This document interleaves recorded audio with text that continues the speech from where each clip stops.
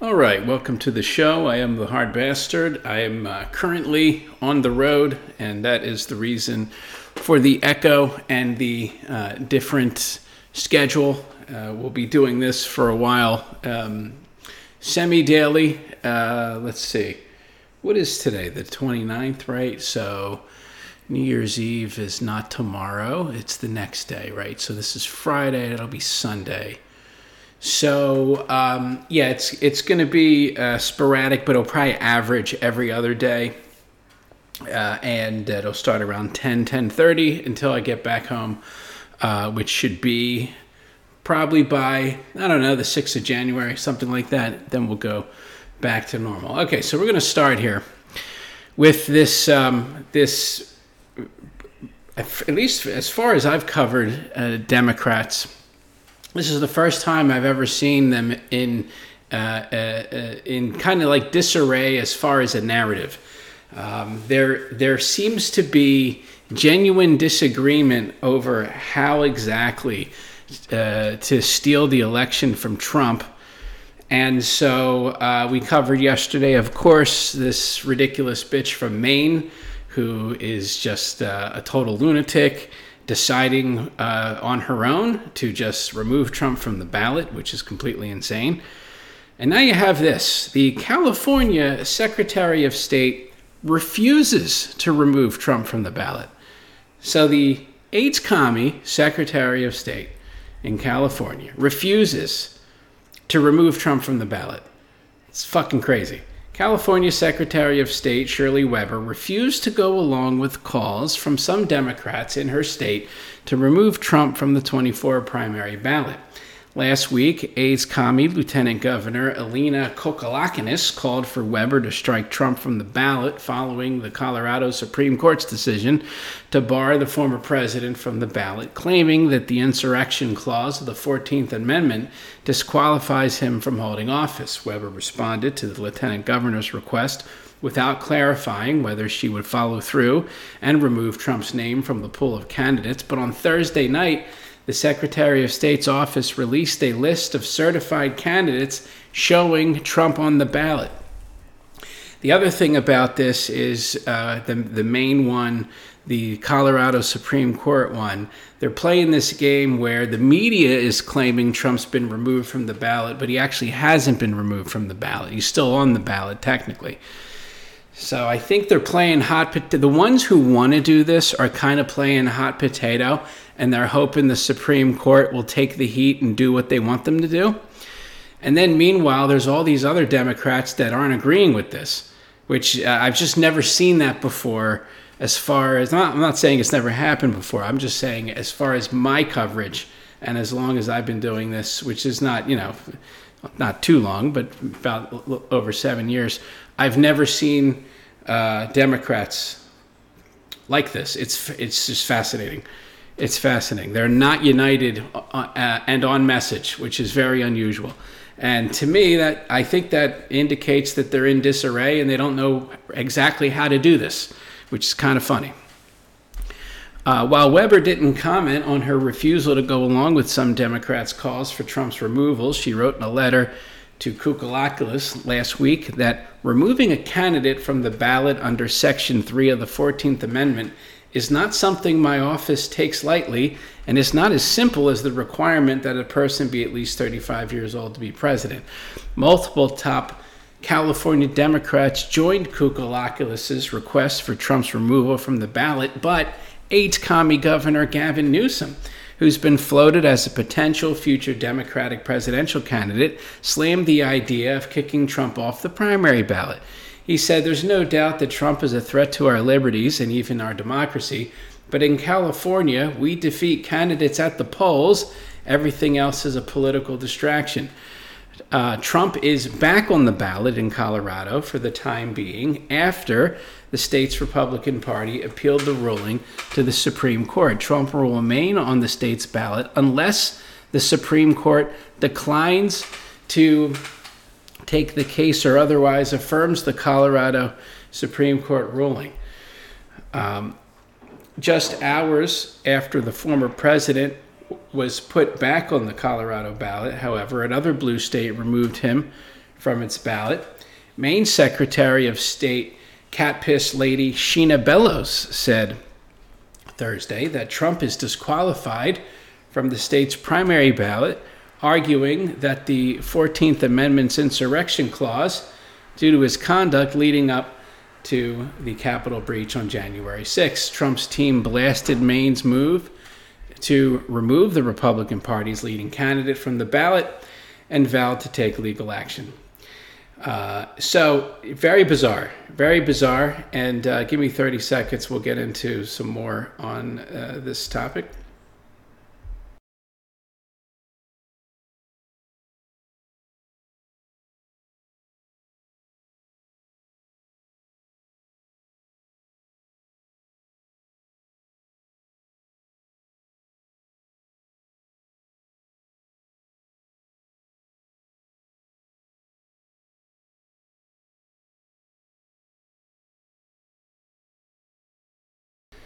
Okay, next one here.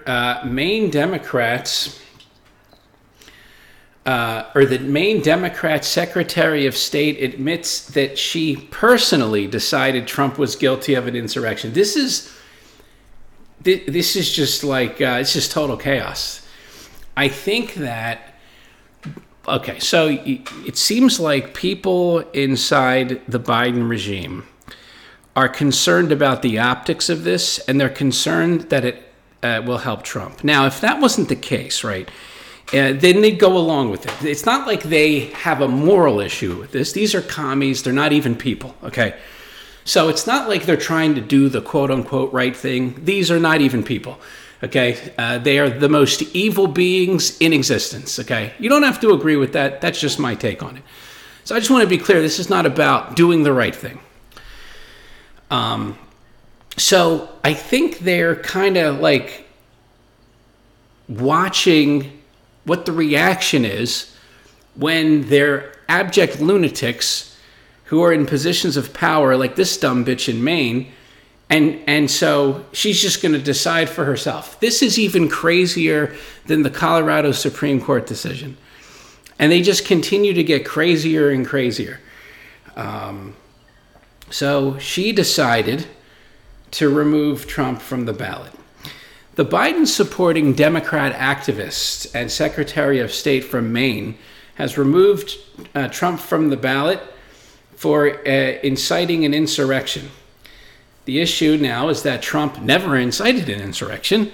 Furthermore, Sheena Bellows, who isn't a lawyer, and that's the other thing. You got CNN guys that are like, yeah, this isn't really well written, and she's not a lawyer, and none of this makes any sense. I mean, what the fuck? I've never seen that before. I've never seen that before.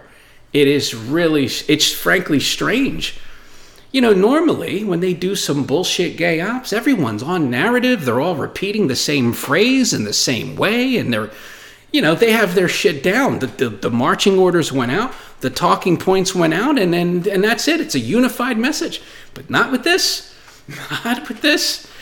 And I think maybe it's because this is like insane and they're desperate and they just kind of want to see like what happens. And if they're kind of floating it out there to see what the reaction is going to be and see if they can get away with it. And then if they don't get away with it, they can be like, well, I was against it. And this is not how we do things in our democracy. Anyway, furthermore, Sheena Bellows, who isn't a lawyer and was appointed Secretary of State by the state legislature, not the people, has disenfranchised every single Trump voter in Maine based on her feelings. This is the face you make when you meddle in an election. Look at this. And again, an AIDSy, Skeletor, cat piss-like woman. Why is it always these fucking women? It's really no good. You just got to... I'm not saying that no women should be able to serve in positions, but only the most based fucking women, whatever that percentage is. What's the percentage of based women in our society? Like 5%? I don't know what it is. I'm guessing it's like 5%. And in case you are wondering, Shenna and her, this is why Revolver is fantastic. Shenna and her fellow childless, aging Secretary of State harpies have some deep thoughts on election sabotage. Yeah, so they're calling it when Republicans simply run. When Republicans simply run in an election, they're calling it election sabotage. It's fucking crazy. It's completely crazy. Shanna wants you to believe that this is a personal decision made from a place of morals and patriotism. Absurd. That's true, because commies aren't capable of morals. They're not actually people. So then we had Kanoka the Great posted the following on Twitter. Democrat Sheena Bellows explains that she personally decided that Trump was guilty of engaging in an insurrection. So she unilaterally removed the leading Republican presidential candidate from Maine's ballot. She gleefully tells MSDNC, I could not, unfortunately or fortunately, wait for the Supreme Court to make a decision. After disenfranchising hundreds of thousands of Republican voters in Maine, Bellows boasts about how proud she is of Maine's voter participation rate.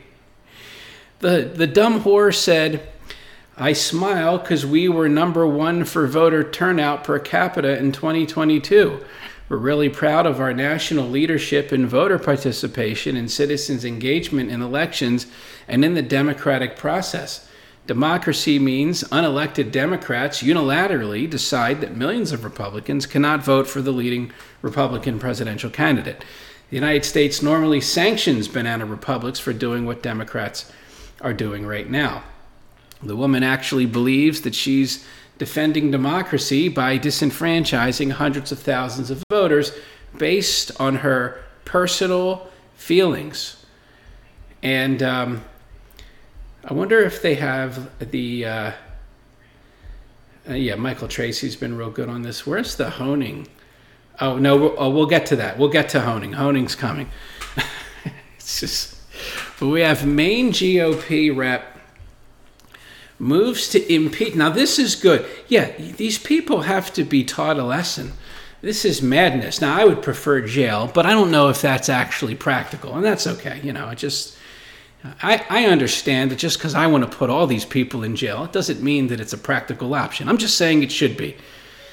Maine GOP representative moves to impeach the Secretary of State, Sheena Bellows, after striking Trump from the ballot. All right, good. You know, he's taking some action. They're probably not going to do it because everyone is gutless.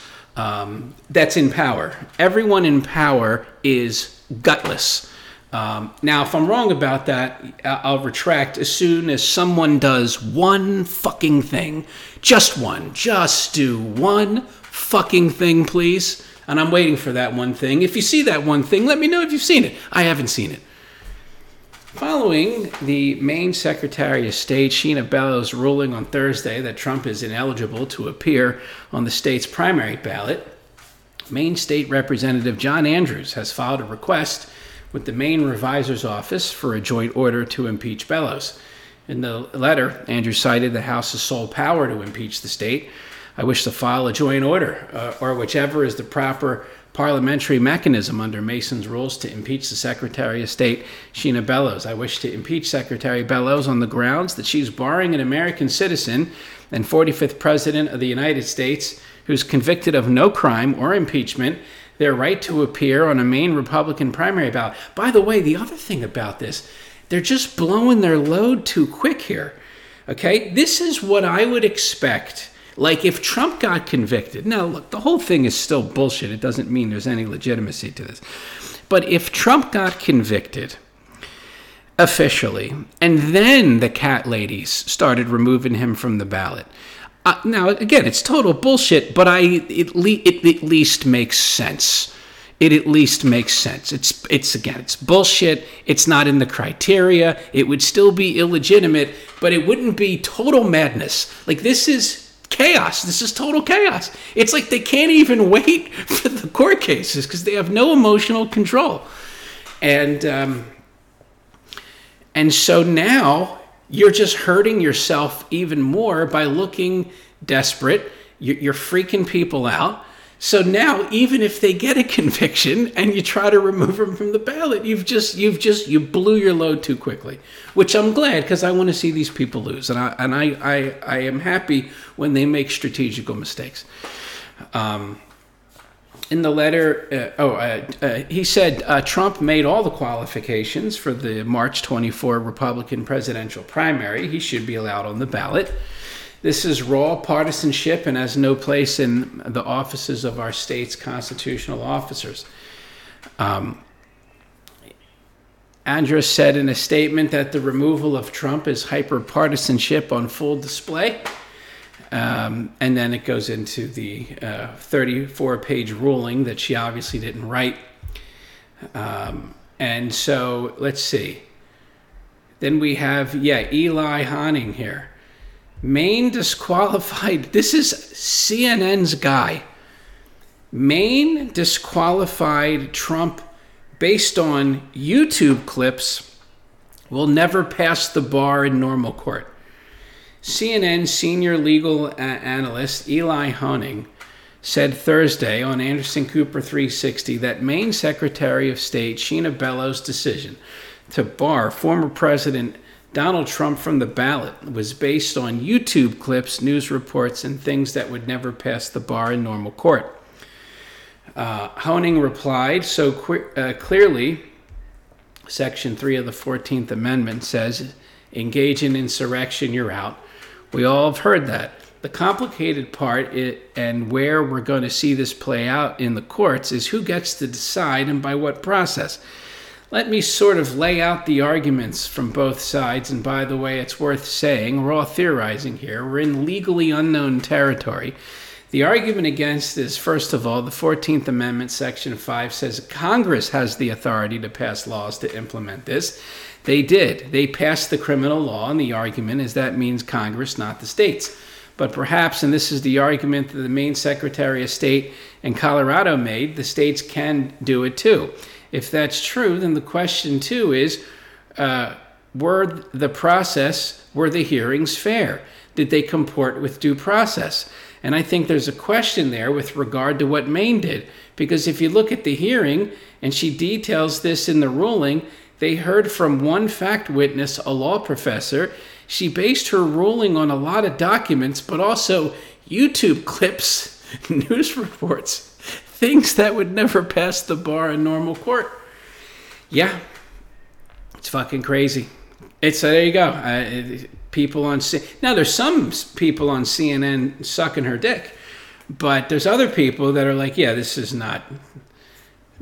just not how things are done, but they're going to do them anyway. All right, let's talk about how the Biden regime is weaponizing the government against journalists. Here is another journalist. This is crazy, but not unexpected. Journalist Taylor Hansen reveals that he was the victim of an illegal investigation by the Biden regime after reporting on J6. Journalist Taylor Hansen, who has reported for the Post-Millennial as well as others, revealed on Twitter that he has been the victim of an illegitimate investigation by the Biden regime after his reporting on the events of January 6th. He says, I was targeted by the U.S. government for doing my job. They branded him a domestic terrorist. He said, the persecution of a reporter doing his job is never acceptable. Sadly, I am not the only one that this happened to. There are thousands of ordinary Americans who have been unjustly targeted by DHS and their spying program, and there needs to be some real accountability. If anything is to happen to me due to publishing this document, it is a blatant retaliation from the federal government. Hansen stated that he obtained documents from a whistleblower which revealed that he was listed as a domestic terrorist, was cataloged as having violent tendencies, and that he resisted arrest. Totally made up. This is made up. Hansen said none of that's true. The statement he obtained from that whistleblower even referenced appearances he made on Fox News' Laura Ingraham show. This bears a striking similarity to the statement of charges levied against recently freed journalist Owen Schroyer, who was sentenced to 60 days in prison and was tortured through most of that. in documents advocating for his conviction and imprisonment, his television appearances were cited, during which Schroyer was critical of the government and the 2020 election. Hansen shared a document that he said he received, which showed that he was followed by 3 air marshals on 16 separate flights over a 2-year span, meaning that they had 48 air marshals assigned to him alone as he traveled across the country on reporting assignments. The document states that Hansen was one of the individuals who trespassed in the Capitol on 1/6. Hansen posed a video. He was next to the person who was shot and provided an interview on Laura Ingraham's show, stating he was in the building. It said violent tendencies includes charges of resisting law enforcement officers. Hansen gave interviews after covering the events of January 6, and one video shows him walking side by side with Ashley Babbitt, the woman who was murdered by a Capitol Police pig. He reported the video he shot the day with Babbitt seems to disprove what mainstream media and our government have created as the official narrative around Ashley Babbitt. So this is not unexpected. I think they're going to arrest commentators and journalists. And so here you go. This is the next one. The previous one was Owen Schroyer. Now this guy is next. Fucking crazy. So it's not just this bitch from Maine and what's going on with trying to remove Trump from the ballot. It's these supposedly star witnesses against Trump. And I had said, because everyone, not everyone, but a lot of people on Twitter, they're like, Chesbro flipped on Trump and so did all these other people. And I'm like, I need to see what these people say. Now, you could sell me on Fat Pig Jenna Ellis flipping because she's a traitor and a disgusting person, so that doesn't surprise me. And it's also the things that she has said indicates that she's going to lie as much as she needs to. She touts corporate media narratives. She's a total propagandist. Okay, no problem. The rest of these people, though, I've not seen that. I've not seen that from Chesbro or from Sidney Powell. So until I hear them actually testify, I'm going to hold off. It's possible. I'm not saying it's impossible, but I want to see. And here's exactly why. Because what Chesbro has been arguing right now is, at least according to the CNN legal analyst, is poison to the prosecutors. CNN senior legal analyst Eli Honig said Friday that the co-defendant in the Georgia election case, Kenneth Chesbro, could be poison to prosecutors.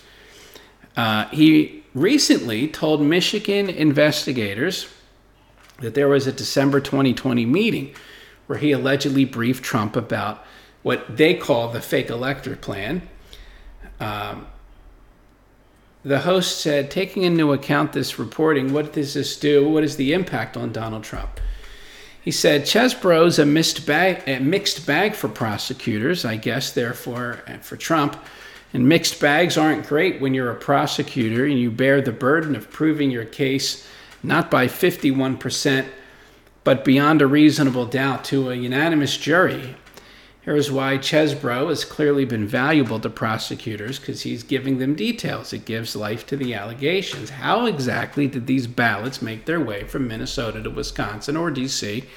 That's important for prosecutors to know. It gives them leads. But this is important. Chesbro will never take the stand. Really? I thought Cenk Uygur said he was definitely going to take the stand, and it was all over for Trump. That's weird.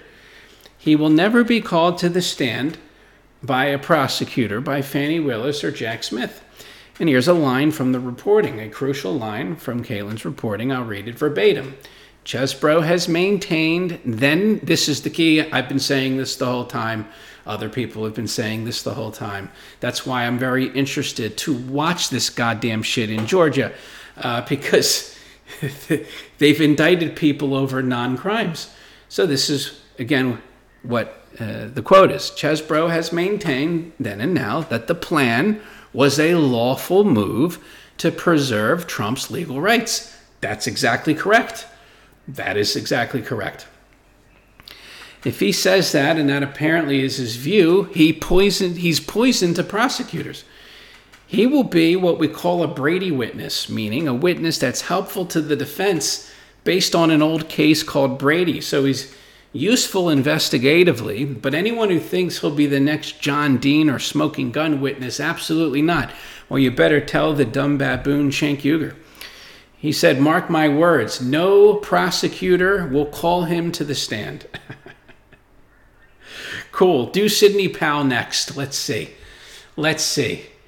Because I would think Sidney Powell would be even worse for the prosecutors than this guy. But we'll see.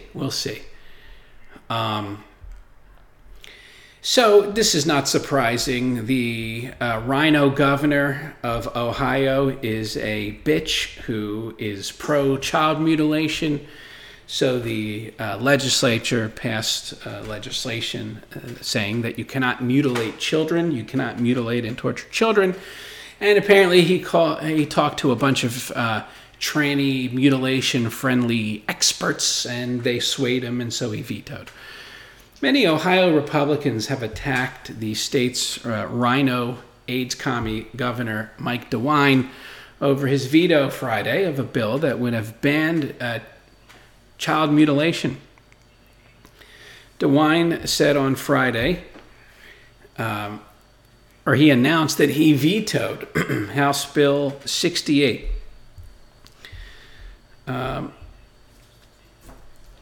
Known as the Ohio Saving Adolescents from Experimentation SAFE Act. This would have banned doctors from prescribing puberty blockers and cross-sex hormones to minors, as well as performing surgeries to change their sexual physiognomy, according to the text of the bill. J.D. Vance wrote on Twitter, this is a slogan, not a justification. There are many things the law rightfully says no one, including parents, may do to children.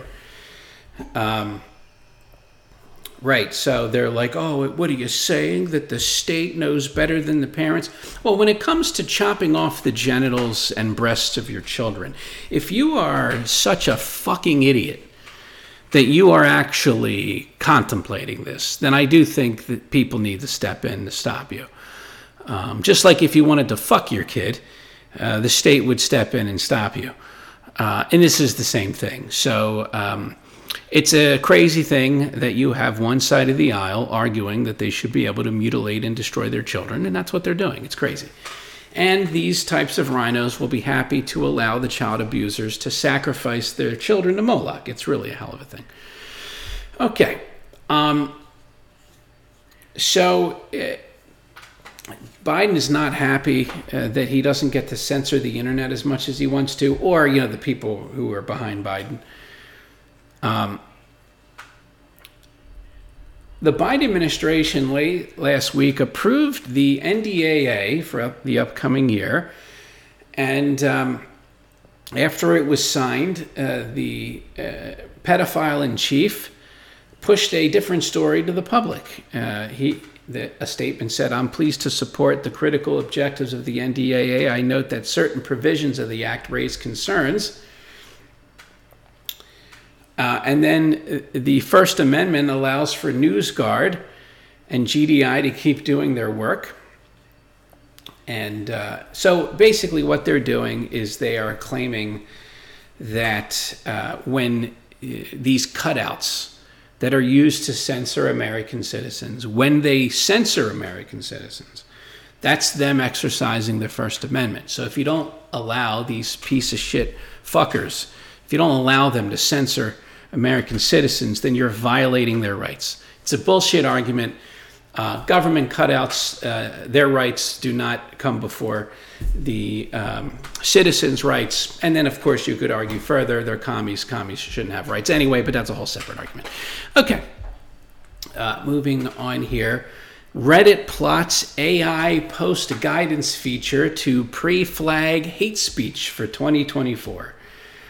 The dystopian world is teeming with twisted concepts. There's things like pre-crime, and now thanks to Reddit, there's also post-guidance.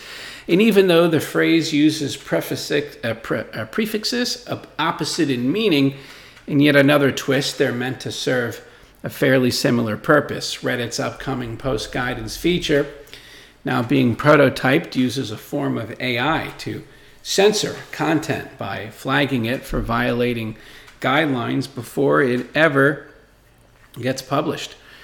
We learned this and more about plans to misuse AI from Reddit CEO Steve Huffman, who also revealed in an interview that whatever the platform decides to consider, bullying and hate speech will be dealt with the same technology.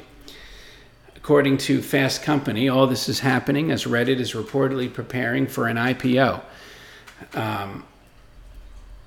Post-guidance is what Huffman is talking about, and features essentially warnings to users about breaking the rules before their post is published. The new user gets feedback and the mod doesn't have to deal with it. He's quoted as saying, "First is automated, and then whatever is left is handled by moderators who would be expected to be more efficient if they have less content to look at."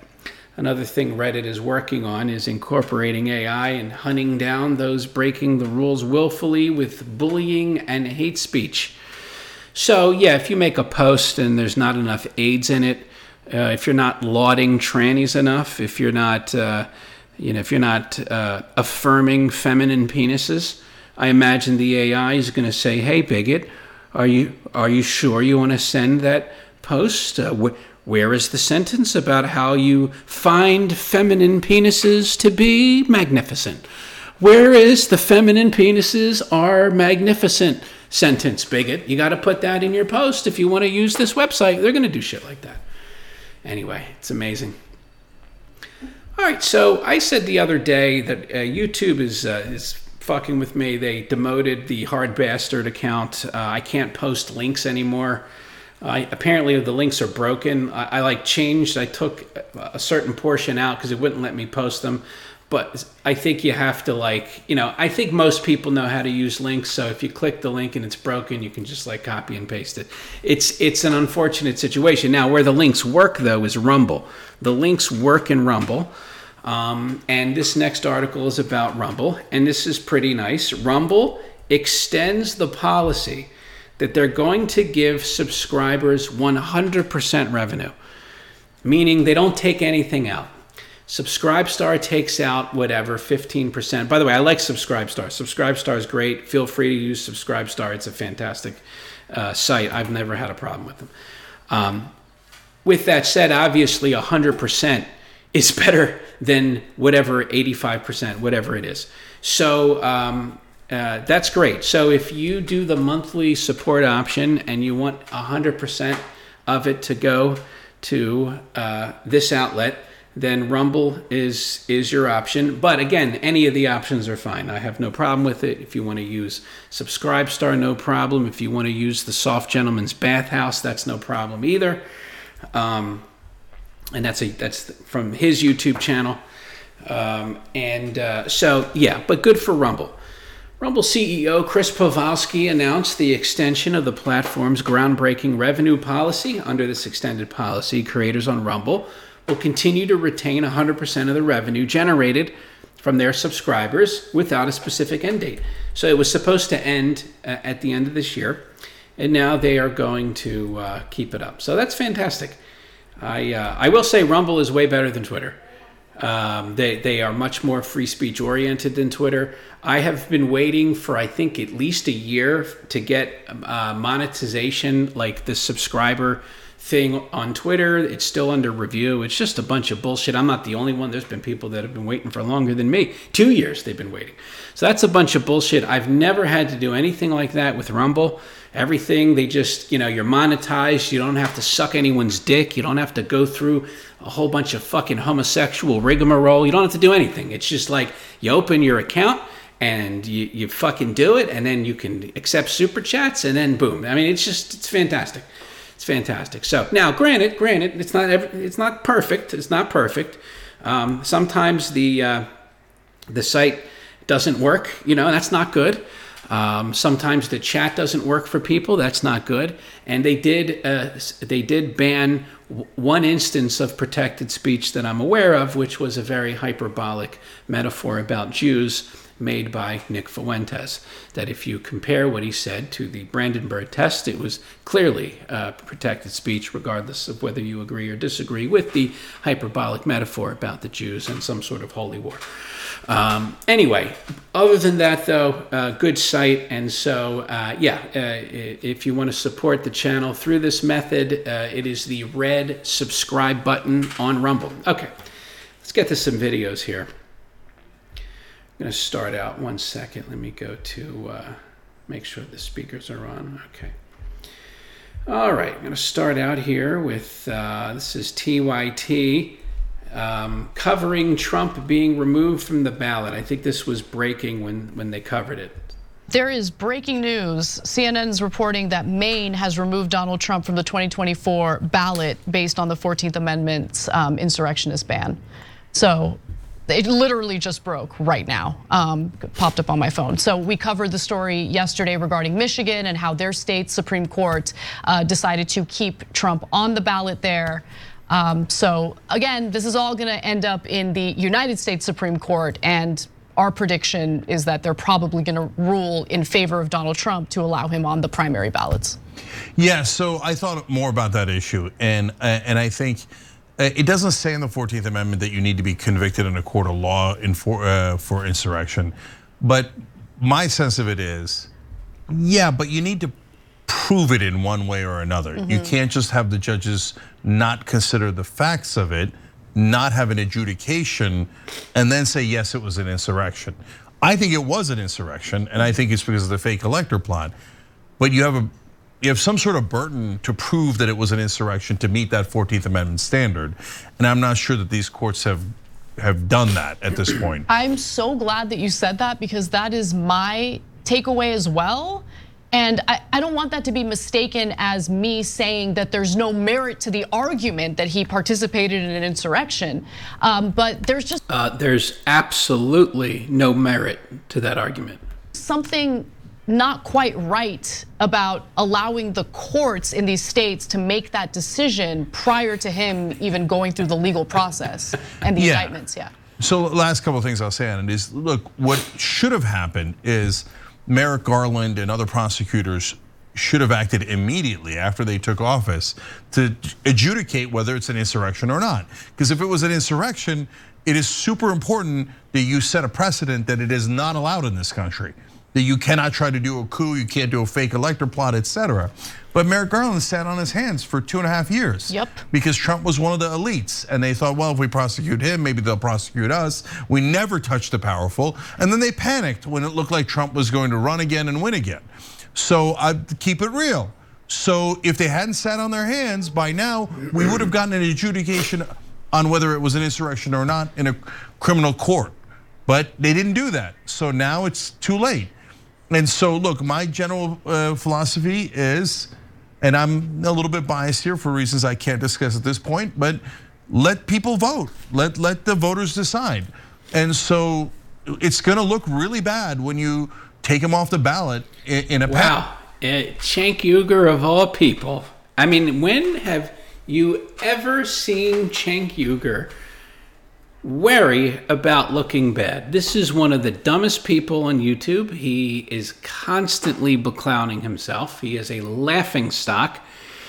And for some reason, this is so crazy, he's concerned about the optics. That's incredible. That's absolutely incredible. Panic. I totally agree. So if you had done it the right way, I very likely would have been in favor of that, right? But when you do it in a panic way at the end, it looks terrible. And it looks like you're taking away, it's not about Trump. You're taking the voters' right to vote away from them for the person that they want. Right. Especially without fairly adjudicating it through the whole entire process. So put people on the ballots. 14th Amendment should be read by everyone. It's very clear on a couple of fronts. And then let the voters decide. Crazy, absolutely crazy. All right, so this is stupid. First of all, Nikki Haley has no shot. Her teeth are too big. She's a horrible candidate. But also, this is such a bullshit story. Oh, Nikki Haley didn't say things the way that the Northerners wanted to about the Civil War. Who fucking gives a goddamn shit? I don't give a fucking shit. Like, who cares? Who fucking cares? This is almost like Holocaust stuff. Like, oh, she didn't get the exact number correct. It's the same shit. Anyway, let's have a look here. What was the cause of the United States Civil War?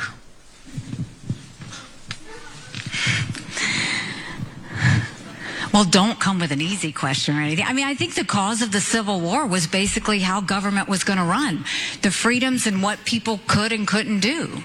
Republican presidential candidate Nikki Haley was asked a rather simple question, a question that I would So the problem is she didn't immediately get on her knees and start sucking slavery's dick. That's the issue. To say if she wasn't like, oh, slavery, white people are the worst. Even answer, but she did have some difficulty getting to the heart of what the Civil War in the United States was really about. So she's off to a shame. I mean, look, I'm still in the early phases, but you know, if you watch, for example, Razorfist's video, I've not seen all of it, but I've seen commentary on it. His video about Abraham Lincoln. The North seemed to have some problems with being tyrants. So there's some tyrannical shit that the North did that was completely ignored in the textbooks when I went to school. So yeah, that's not good. That's not a good thing. That's not a good thing. You know, you hope that what you learn about the foundation of the country and the key things in the country, you know, you hope that they tell you the truth, but it turns out they lie about everything. Shaky start. Let's see if she can recover. What do you think the cause of the Civil War was? I'm sorry? I'm not running for president. I want to see your view on the cause of the Civil War. I mean, I think it always comes down to the role of government. We need to have capitalism. We need to have economic freedom. We need to make sure that we do all things so that individuals have the liberties so that they can have freedom of speech, freedom of religion, freedom to do or be anything they want to be without government getting in the way. Thank you. And in the year 2023, it's astonishing to me that you answer that question without mentioning the word slavery. What do you want me to say about slavery? You answered my question. Next question. Oof. Yeah. That you didn't suck slavery's dick. Oh. So bad that even... It's not bad. It's who cares? Who fucking cares? And like I said, I don't like her at all. I don't like her a little bit. Okay? Nikki Haley is preposterous. This is the dumbest made-up narrative ever. Media outlets were criticizing her for it. She really wanted to avoid... Because they're weak pussies. They are absolute gutless cucks. That's why. Because they have the Democrats' cock in their ass. And it lights up with electricity as soon as there's anything about race being talked about, and then they just repeat whatever the fucking Democrats want them to do. You must, if we're talking about slavery, break the chains of the Democrats' propaganda techniques where they weaponize slavery and racism and all this shit for political gain. Don't let them get away with it. You don't have to mention slavery if you don't want to. Having to mention slavery. Now, this is during a town hall event in New Hampshire. It was in Berlin, New Hampshire, which is a right-leaning part of the state. And well, that's fine, but that guy obviously was a liberal. Difficult to hear. Or a really cucked Republican. The man asking the question was saying in the second video we showed you. So I just want to give you the transcript real quick, and then Cenk, I want your thoughts. The man responded, in the year 2023, it's astonishing to me that you answer that question without mentioning the word slavery. Haley quickly replied with a question, what do you want me to say about slavery? The man said, you've answered my question, thank you. And Haley replied, next question.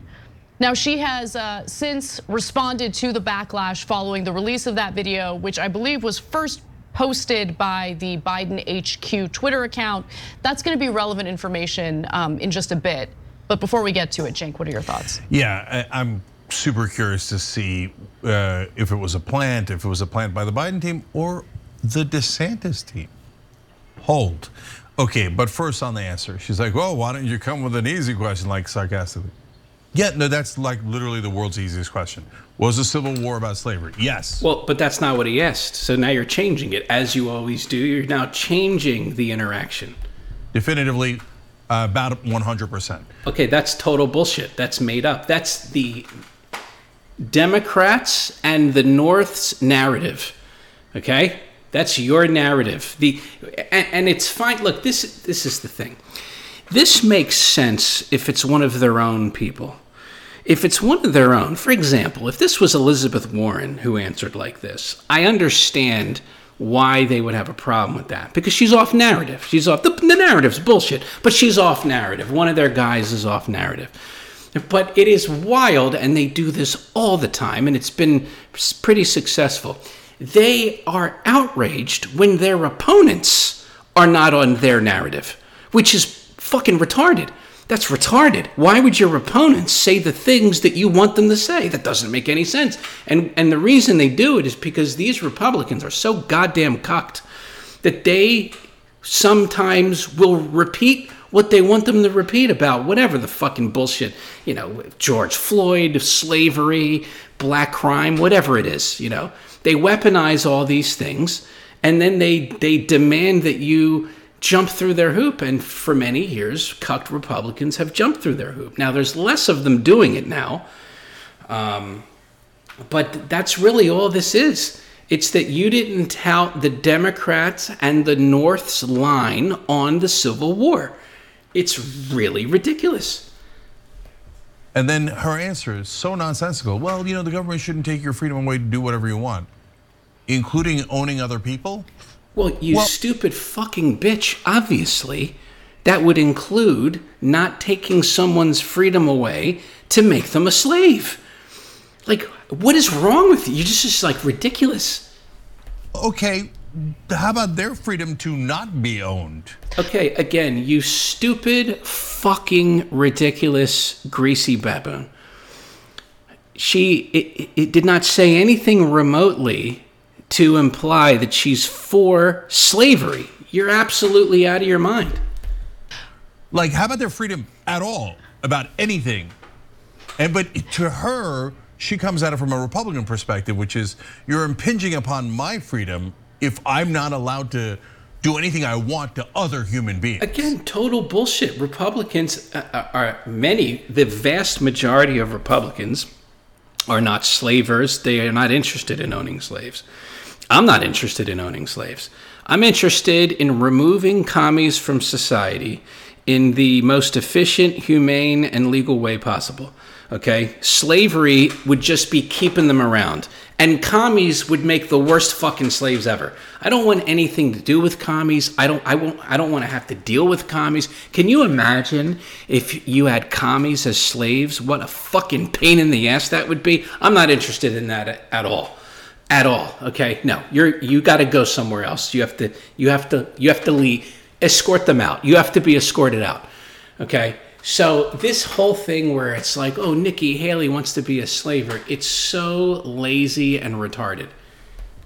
So, I mean, it's a very telling answer, but really mainly it's about the pandering, but we'll get to that too. Yes, definitely. She's definitely a pander bear here. But pandering to who? There's no slavers. No, I actually think that the way she worded that answer was meant to allow an individual hearing it to interpret it in any way they want. So you're allowed to do that. Stupid bitch, this is America, and people can interpret things the way that they want. Interpret it as her fighting for the freedom of the slave owners, whereas she could use... She has never fought for the freedom of slave owners. You're insane. These people are insane. Feasible deniability and say, no, I was referring to the freedom of the slaves, right? Yeah, but not in the way that she said it. It didn't work. Yeah. It didn't work. It totally fell flat. And this was her way of avoiding any offense to those who don't like telling the truth or acknowledging the reality of what the Civil War was really about. But that's your opinion, and that's the North's narrative about it. There are plenty of people in this country that have a different opinion about that and what the Civil War was about. So, like, who are you to tell people? It's just incredible. These people want their bullshit ideas enforced in public. And if you don't repeat whatever they want you to repeat about anything, they want you destroyed. It's crazy. About ending slavery in the country. I remember long time ago, this must have been like 2009, maybe 2010, RT invited me on one of their programs, and the topic of the Civil War came up.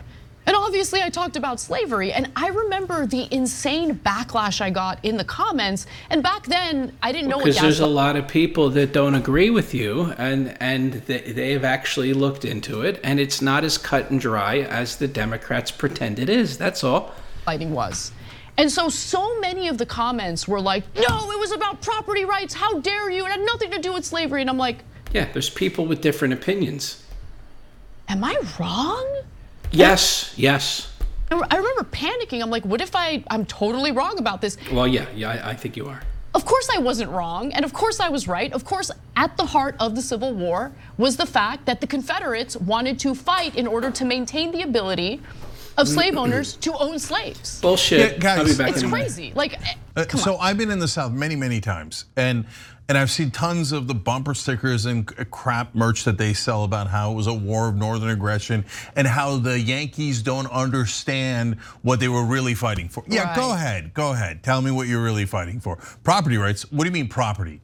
You mean human beings as property? Exactly. Okay, great, no problem. Then I'm gonna own your ass. Okay, let's go. I want you and your family and anyone else related to you to serve me as my dogs for the rest of your life. And if you want, I'll sell off your kids and make profit out of it. What, I got rights. I got property rights. Heal, okay? Oh, you don't like it when it's done to you, but you don't mind doing it to other people. Your freedom is the freedom to oppress other human beings. Here's what the Civil War was about. Slavery, 100%. If you don't think that's true, you're very likely racist, because it's such a weird thing to deny. The only reason you deny it when the whole war was obviously about slavery, like states' rights. States' rights to what, peach cobbler? No, states' rights to own property, human beings as property. So if you're denying that, you're denying it for a reason. No one who isn't racist like randomly wants to defend the Confederacy in the Civil War. You're defending it because you think, I mean, come on, man. Shouldn't I have that right? Get real. No one believes you. We all know why you're thinking that. So why is Nikki Haley doing this? She's theoretically a woman of color. We're gonna get back to that too, because she's sick the way she uses this as an advantage, using identity politics, ironically, on the Republican side, okay? But the reason Nikki Haley cares about this is because she thinks her voters are racist. And she thinks her voters think the Civil War was 50-50, can't quite tell who was right or wrong. That's why she says outrageous things like that. And it's not the first time she said outrageous things in regard to the Civil War. We're gonna go to an old video dating back to 2010 in just a moment. But first, a little more context about the event and the gentleman who asked the question. So apparently reporters from the Washington Post reached out to him and asked some questions. The voter declined to share his name when asked by the Washington Post. He later told reporters that he had asked the question because he saw her answer such a question when she was running for governor of South Carolina, and he was curious if she would provide the same response in New Hampshire. And you know what? He wasn't lying about that. In fact, in 2010, there was an interview that she did with two groups that were sympathetic to the Confederates. And in the context of that interview, she addressed the Civil War. And I think it's important for you to take a look at what she had to say and how she had to answer questions about the Civil War. Let's watch. What's your belief about the reason the Civil War was fought?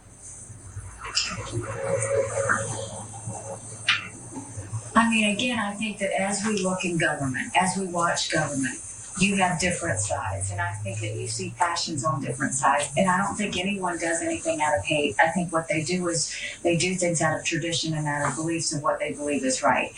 I think you had one side of the Civil War that was fighting for tradition, and I think you had another side of the Civil War that was fighting for change.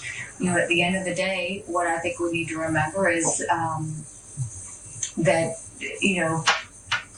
everyone is supposed to have their rights. Everyone's supposed to be free. Everyone's supposed to have the same freedoms as anyone else. So, I think it was tradition versus change is the way I see it. Tradition versus change on what? On individual rights and liberty of people. So this was while she was campaigning in 2010 to become the governor of South. So 23 years ago, or what, 2010, that's what, is that, that's 13 years ago? Oh, 13 years ago, she gave an answer that the North doesn't like. Carolina. She was speaking to leaders of Confederate heritage groups, and she called it a fight, as you heard, between tradition and change. And the interview, by the way, was available. It's still up on the now defunct Palmetto Patriots Group's YouTube page. So that's where it was found. And look, if you want to run for public office, if you want to be the governor of a state, you're the leader of that state. Leaders lead.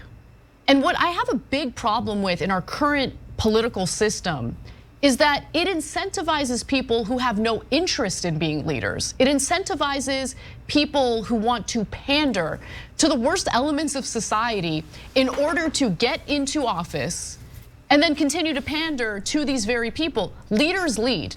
In my opinion, the way Nikki Haley handled the interview she did in 2010 and the way that she handled the question that was asked of her during that town hall in New Hampshire shows lack of leadership. It shows cowardice. And I'm so turned off by that. Yeah, so a couple of things here, including something to be fair to Nikki Haley about. So first, which is between tradition and change. Okay, but what's the tradition? The tradition was slavery. So if your tradition is to own human beings, to whip them, to kill them, let's be honest, to rape them, and to sell off their children as furniture. Hilarious. Your tradition sucks. Yeah, that's what Southern heritage is. Yep. It's selling children. Worst tradition in the world. It's a stain in this country's history. Yeah. And if that hurts you're a stain. That's the thing. It's amazing. The whole time it turns out that you're the stain. Isn't that fascinating? Wow, that's a hell of a thing. Oh well. Your feelings? I don't care at all. Yeah, I don't think people give a fuck what you think about anything. You have to own up to what is right and what is... They don't have to own up to anything. You're very dishonest. You're lying about them. You're lying about what happened. They don't have to do a damn thing. It's wrong. You don't have to needlessly own a terrible tradition for no reason. You can No one's doing that. You're just making that up. easily dismiss it and you're done with it today. The minute you say, of course I was abhorrent, of course the Civil War is about slavery, and of course... Oh, so as soon as they obey your bullshit narrative, oh, isn't that merciful? How merciful. Thank God the North won. I'm from the South and I love peach cobbler, but thank God the North won, so we became the United States of America and we stopped treating people in the... And now it looks like they're at it again. The Democrats are at it again. Most immoral way imaginable. How easy is that? That's the easiest thing in the world. Guys, especially if you're like a Southern heritage person, the guy who named his outlet after a group of people that genocided Armenians, he wants you to know that he morally condemns you. These people are absolutely incredible. They have no self-awareness whatsoever. Oh my God. And a lot of Republican politicians struggle to say the easiest thing in the world. Oh my God. Okay, now. Again, it is a bullshit narrative that they don't go along with. That's why they don't say what you want them to say. Nikki Haley, she did help to bring down the Confederate flag in South Carolina. That was, of course, because of the shooting at a Well, that's fucking stupid. black church in Charleston. Obviously, none of that should have happened because the commies just used that as a foot in the door to take down the rest of the flags and statues. So that was a big fucking mistake. Where Dylan Roof killed 9 parishioners and wanted to start a race war. But we're the fairest show in America. You are not remotely fair. Had an important role in that, and so at least she did that right at a critical time, okay? Now, one last thing though about the identity politics, and then I'll do speculation on who did it. So at the time when she was running, again, to Anna's point, they had asked her, these racist groups that are like, well, protect the Confederacy in our vicious racist ways, etc. So they didn't say that. That's made up. Ask her about, hey, are you going to take the Confederate flag down? And at the time she said, I don't have any intentions of bringing it back up or making it an issue. Quote, I'm the perfect person to deal with the boycott because as a minority female, I'm going to talk to them and I'm going to go and let them know that every state has different conditions and every state has certain things that they hold as part of their heritage. So that's her weaponizing her identity and saying, don't worry, I'll get those black people off of your, Well, I mean, look, I'm not saying it's no black people, but it's mainly fucking white liberals. Again, I'm not saying there's certainly some black people that don't like the Confederate flag. I'm not saying it's 100% white liberals. But a lot of this shit is pushed by white liberals. You don't have to worry about them anymore, and I'll stop their boycott because I am a minority female and I will use it callously against other minorities to help Republicans. So that's who Nikki Haley is. Now, we'll get to the man asking the question in just a moment, but I want to note that after the backlash, she attempted to defend her remarks and also, claim that she knows it's about slavery. Everyone knows it's about slavery. She first went on a radio show known as The Pulse of New Hampshire and said, of course the Civil War was about slavery. We know that. That's the easy part of it. What I was saying was, what does it mean to us today? What it means to us today is about freedom. First of all, that's the most generic crap I've ever heard. Okay, and what does it really mean today? It means clouds and so now when she answers it and she accepts the cock of the narrative, of course it's not good enough. Shine. Yeah. Okay, and secondly, why is that the hard part? If it's about freedom, obviously it's about slavery. So she's like, well, the easy part is slavery. That's why I didn't mention it. Really? Because it looked like you were really struggling. And you said at the beginning that it was a very hard question. Right. Right? And then you tell us, but the hard part is what it means today. No, that's also incredibly easy. I mean, obviously it means freedom. Where's the hard part? So she's attempting to walk back her statements to some extent, and she's done it multiple times ever since the town hall took place last night. Now, with that said, I want to move on to her allegations regarding the Biden campaign, and I actually think that her suspicion here is warranted. I actually had the same suspicion before she put it out there, but I also want to note, even if it was a Biden plant, even if Biden's not the one who caused you to faceplant the way you did and fail in answering a question, a literal. No, the failure is her cucking the next day. That's the failure. She should have just doubled down and told you to get fucked. Fifth grader could answer more accurately than she did. So let's be clear about that. 100%. But with that said, she also said on that radio show, The Pulse of New Hampshire, he was definitely a Democratic plant. That's why I said, what does it mean to you? And if you notice, he didn't answer anything. We see these guys when they come in, we know what they're doing. And so she has made it clear that she believes that the Biden campaign sent a plant to ask that question. And I think that there might be some merit behind it. I don't have any evidence, I want to be clear about it. The only thing that made me suspicious this morning was that the first account that I saw posting this was the Biden campaign on X. There's more than that. I know, but let me just finish my point. The other thing is, look, there is polling that indicates that if Nikki Haley were to be the Republican nominee, she would easily beat Biden. Again, this is a completely made up narrative. Completely made up. Zero chance that happens. By like 17 points. Absolutely 0% chance. Is absolutely disastrous for Biden Bullshit. in a one-to-one matchup with Nikki Haley. Bullshit.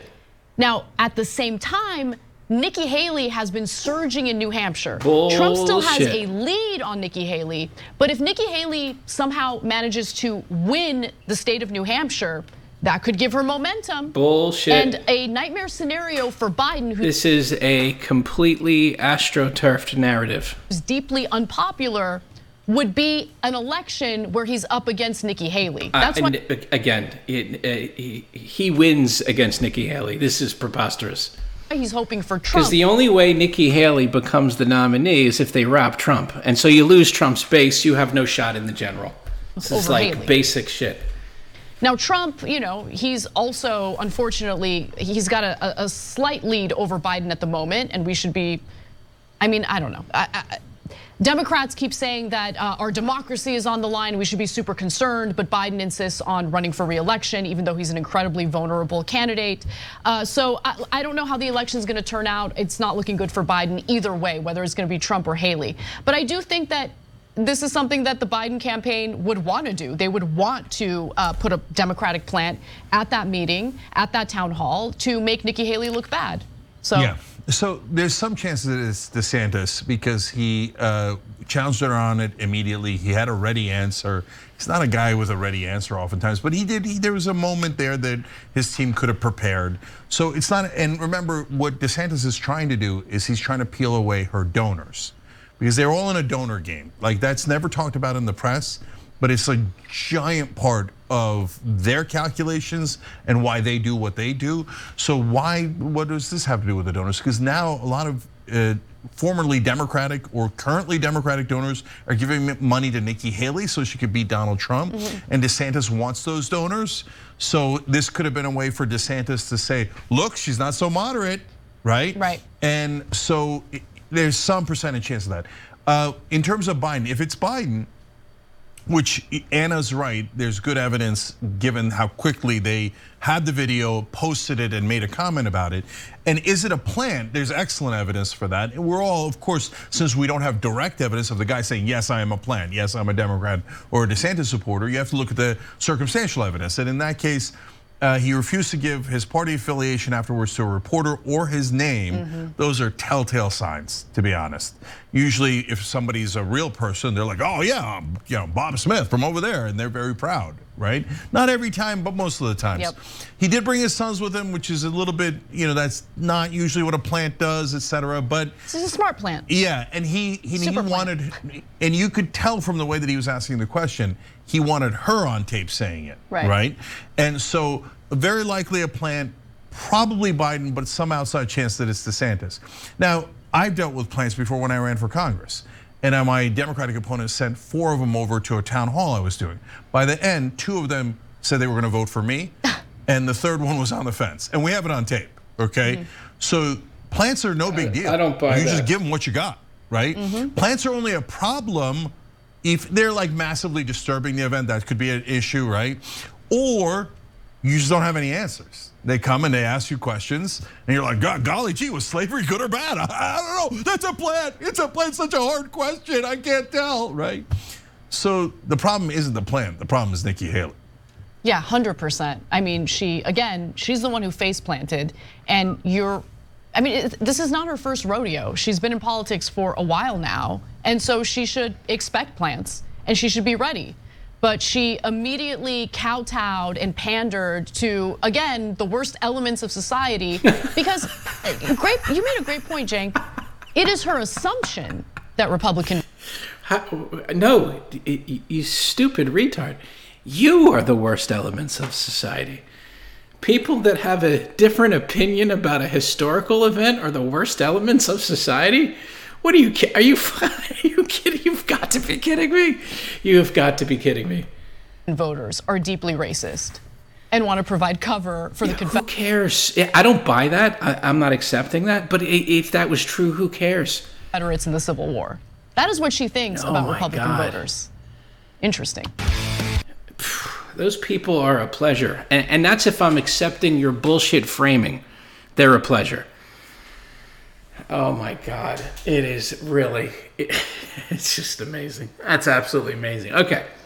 Let's get some breaking news from the internet here from the Lord of the News, Gun Fox. Let's have a look here. going to start with his first one. This is USA Today. Feds to Texas Governor Greg Abbott on his new immigration law. Enforce it and we'll sue. Yeah, totally insane. Totally insane. They want to wreck the country. They want to have as many illegals coming into the country as possible. And they're going to try to go to court if Texas enforces their law. The U.S. Department of Justice says it will sue Texas if the state enforces a new law enacted this month allowing state officials to arrest and deport people who come into the U.S. illegally. In a letter to Greg Abbott, the DOJ, the homosexuals at the DOJ, said Texas's new law, SB 4, oversteps into federal immigration jurisdiction and is unconstitutional. They said SB 4 effectively creates a separate immigration scheme by imposing criminal penalties for violation of federal provisions on unlawful entry and by authorizing state judges to order the removal of the Zerg, non-citizens, from the United States. SB 4 therefore intrudes into a field that's occupied by the federal government and is preempted. If Texas begins enforcing the law, the federal government will sue to block the law in court. Good, who cares? Fuck you. Deport them anyway. SB 4, which Democrat state leaders in Texas warned could lead to racial profiling. Well, that would be good. That's what you need. That like all of these narratives have to go away because all they are used as weapons: racism, hate speech, racial profiling. It's fucking ridiculous. Yes, people that look like migrants are going to be talked to. Now, certainly, like if you're a citizen and you're minding your business, you are completely within your rights to be upset about that. I don't have a problem with that at all. Okay, you could argue, hey, I'm being inconvenienced. Yes, you are. That's unfortunate, and I'm sorry that that's the case. Unfortunately, this is necessary. Okay, if somehow there were hordes of fucking Italians coming into this country, you know, and they were like, we're just going to have to, you know, deport the illegal Italians. And I'm sitting here eating spaghetti and meatballs, I guess outside because they're not rolling into the house, but outside. You know, I'm at a restaurant and they come in and they're like, hey, can you show some ID? Well, that's not optimal. And I'm going to go, this sucks because I'm legal. Okay, but I'm not going to freak out, okay? You know why? Because I understand. I understand why you're doing it. Because for whatever reason, there's a bunch of people in my group that are, it's a combination, right? There would be people in my group doing fucked up shit that they're not supposed to do. And also people in my group that are being used as weapons by Democrats. Okay, so it's not just the Zerg. It's how they're being used and weaponized, and they're being used as pawns, okay? But the bottom line is you have got to enforce your borders, and you've got to deport illegals.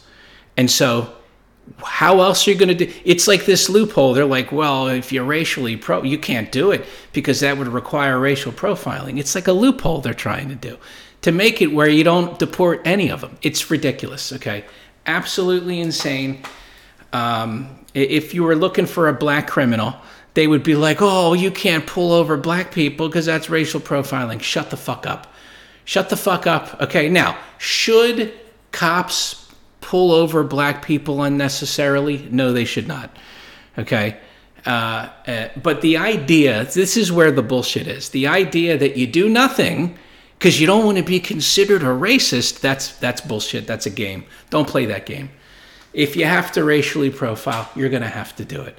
Okay? It's the same thing with a lot of this, and I don't like the, what do they call it, stop and frisk? Like, I don't like stop and frisk, but I understand why people would advocate for it. And I also understand that if you're a person who's law-abiding in that area, that you're like, oh, this sucks.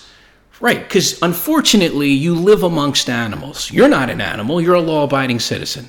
But unfortunately, your neighborhood is infested with animals. and they got to do what's necessary in order to try to figure it out. It's the same situation in this country with commies. We're infested with commies. We're going to have to do some things that, are probably not the best, but would hopefully fix the problem. Are they going to fix the problem? I have no idea. We're going to have to see. But what I reject is the idea of, well, we can't do it because it's unseemly or you might be considered a racist. It's ridiculous. Ridiculous. Anyway, we'll see. We'll see. Hopefully whatever force is used is proportionate and reasonable. That's all you can ask for. Texas has until the 3rd of January to let federal officials know if the state will go forward with planned enforcement of the law. On Twitter, Abbott characterized it as hostility to the rule of law in America. Texas civil rights organizations in El Paso County have already sued the Texas Department of Public Safety in protest of the law. The ACLU filed the lawsuit in district court for the Western District of Texas in Austin on behalf of El Paso County and 2 immigrant advocacy organizations. El Paso's Las Americas Immigrant Advocacy Center and Austin-based American Gateways. The Justice Department's warning comes 2 days after officials in New York City announced new restrictions for buses transporting migrants to the city sent by Abbott. In recent years, Abbott sent more than 30,000 migrants to New York City alone. AIDS commie Governor Eric Adams says New York City has begun to see another surge of migrants arriving, and we expect this to intensify over the coming days as a result of the Texas governor's cruel and inhumane politics. Now, I'll tell you something. I don't like Eric Adams at all. I believe I read on Twitter, I don't know if they're doing this or they're just contemplating it, but he's contemplating like arresting the bus drivers. If you bring these fucking people into our city, we're going to arrest the bus drivers. Now, it's not optimal, and we could certainly debate on the effectiveness of that. But I understand why he'd want to do that. Now, I don't like Adams. Adams can eat a dick. But this just goes into what I'm talking about. Like, if someone is now it's a little different with Adams because they're finally being faced with the consequences of their policy. I will say that there's a whole conversation to be had of like what to do. And you can also, in a more minor way, talk about Bud Light. It's a much more minor situation. What do you do when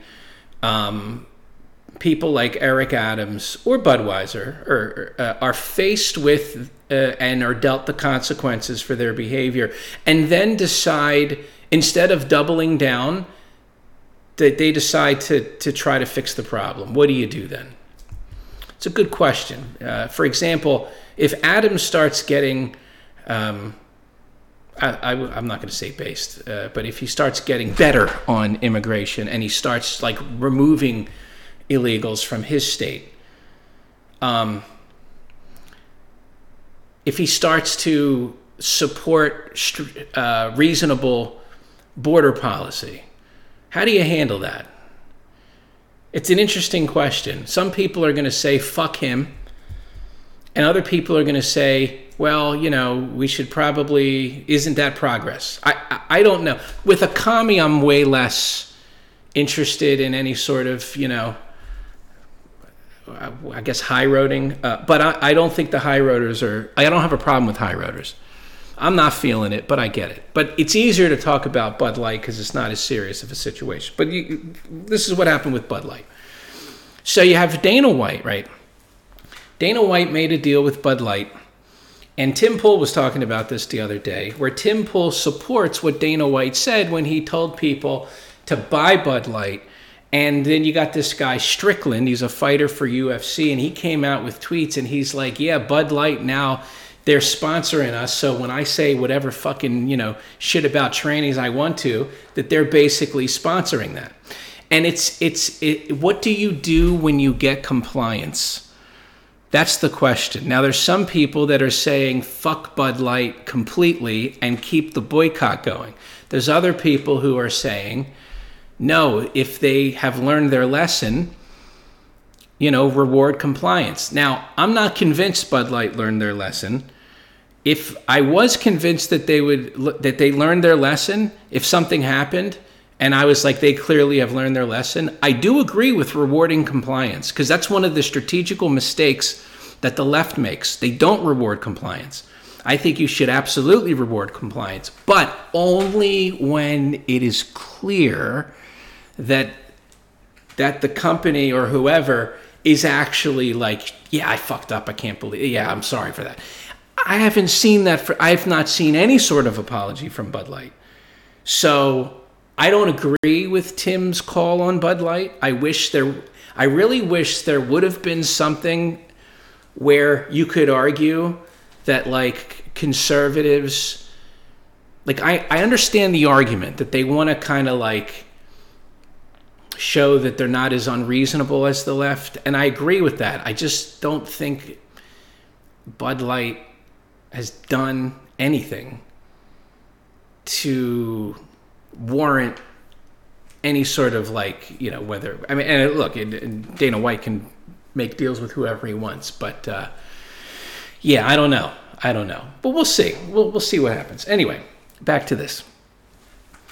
SB 4 makes it a state crime to circumvent traditional immigration checkpoints and illegally cross into the U.S. The law was signed by Abbott on December 18th.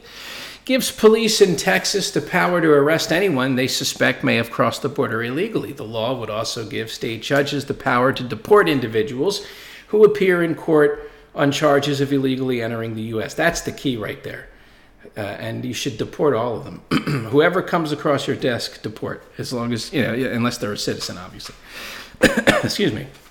The day the law was enacted, Texas leaders sent a letter to the Justice Department expressing concern SB 4 could lead to the unlawful arrest of U.S. citizens and lawful residents suspected of being immigrants by police. How?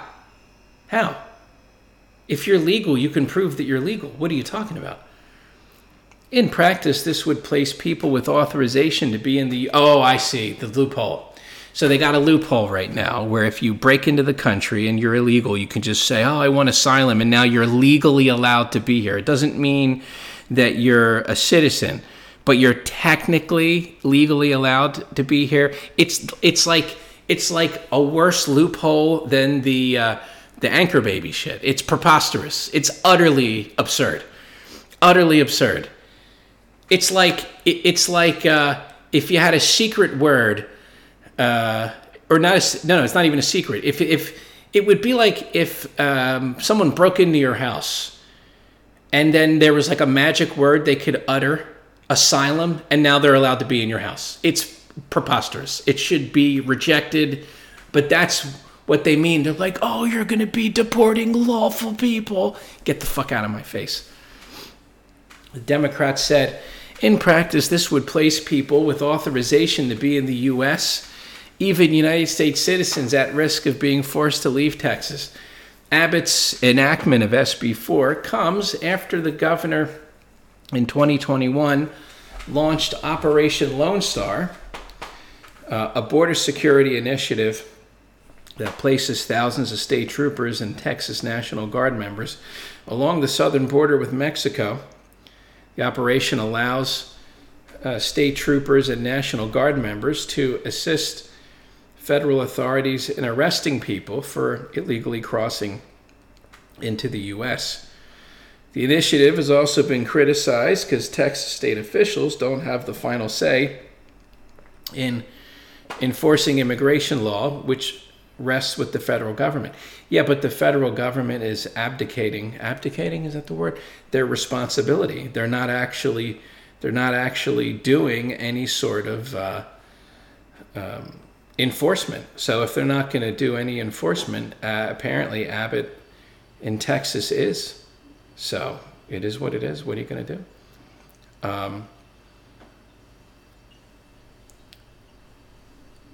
Yeah, I mean, I think that's the end of the article. Right.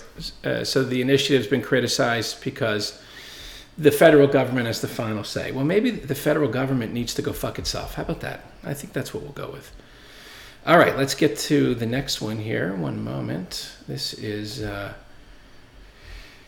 This is China tensions rising. This is more breaking news from the internet from Gunfox here. China tension rising. U.S. revives World War II era Pacific airfield.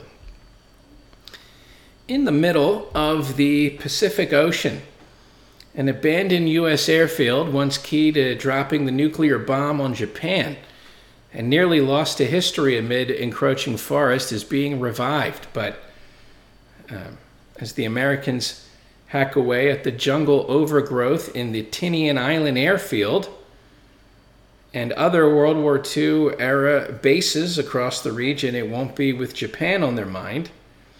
Rather, it's Beijing's growing influence in the Pacific that is spurring the recovery of a slew of abandoned runways on the 40 square mile speck of land that makes up Tinian, part of the U.S. territory of the Northern Mariana Islands. Though the sentiment mentioned a sense of urgency enabling PACAF, a rapidly executable avenue to enhance infrastructure in the region, Though the statement mentioned a sense of urgency enabling PACAF to enhance warfighting capability and improve deterrent posture alongside allies and partners, it did not mention China directly. But Washington's plans for what officials have described as an extensive facility on Tinian comes amid a serious military pivot to the Pacific in recent years as China builds its own new bases in the region, including in disputed waters. The most comprehensive and serious challenge to U.S. national security is China's coercive and increasingly aggressive endeavor to refashion the Indo-Pacific region and the international system to suit its interests and authoritarian preferences. Tinian's old military airfield has extensive pavement underneath the overgrown jungle. We'll be clearing the jungle out between now and the summertime, said Air Force General Kenneth Wilbash. Meanwhile, military projects for fuel and airfield development at the island's nearby civilian airport are already underway, according to a PACAF spokesman. If little is known now, the airfield at Tinian was perhaps the most important and the busiest in the world in 1945, as its 6 hastily built runways played out host to U.S. B-29 bombers carrying out missions against Japan some 1,500 miles away, including one August 6th and August 9th of that year. The planes that dropped nuclear bombs on Hiroshima and Nagasaki, Little Boy and Fat Man, as the weapons were known, killed some 200,000 people.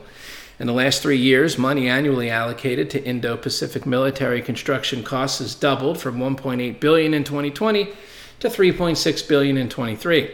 It's part of the Pentagon strategy to open a range of flexible military bases able to operate outside of the larger, long-standing installations in Japan, South Korea, and the American island territory of Guam. On Tinian, initial work started near the civilian airport in February of 2022, before extending toward the World War II airfield on the north of the island.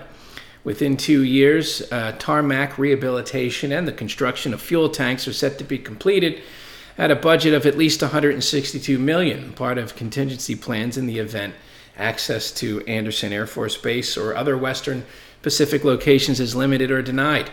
Across multiple projects at Tinian, the total cost is unclear due to differing timelines and requirements and the fact that not all work is being executed by the Air Force. Tinian isn't the only World War II era base being revamped. New defense appropriations also include money for construction at Besa Air Base in the Philippines, along with ongoing projects at the Royal Australian Air Force's Darwin and Tyndall bases. A lot of our strategy there is taking many of the World War II airfields that frankly are overgrown by the jungle, and there's still concrete or asphalt underneath. We're not making super bases anywhere. We're looking for a place to get some fuel and some weapons, maybe get a bite to eat and take a nap, and then get airborne again. Satellite images already show the extent of the work underway, including a new tarmac built just north of the civilian airport. Not far off, satellite images show other military developments from China, which has created artificial islets among the diplomatically contested Spratly Islands used to host its own air bases. Looks like, at least it could be argued that they're gearing up for a war, but hopefully they won't have to use any of this shit. We'll have to see. But that's probably not great. All right, let's get some more breaking news from the internet from Gunfox. Sincerely appreciate the support, sir. This is ABC News. Cali becomes the first state to offer health insurance to all undocumented immigrants. Again, slap in the fucking face. What a slap in the face. Holy shit, man. Oh my God. It's incredible. California will welcome the new year by becoming the first state to offer health insurance for all Zergs. Starting January 1st, all undocumented immigrants, aka Zergs, regardless of age, will qualify for Medi-Cal, California's version of the federal Medicaid program for people with low incomes.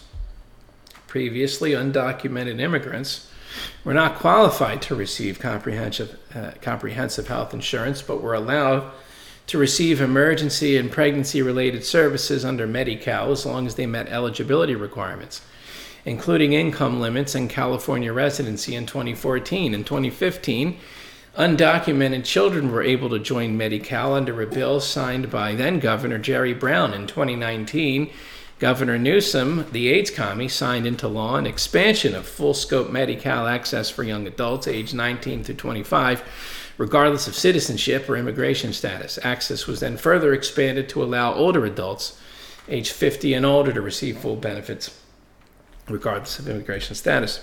The final expansion going into effect January 1st will make approximately 700,000 undocumented residents between 26 and 49 eligible for coverage.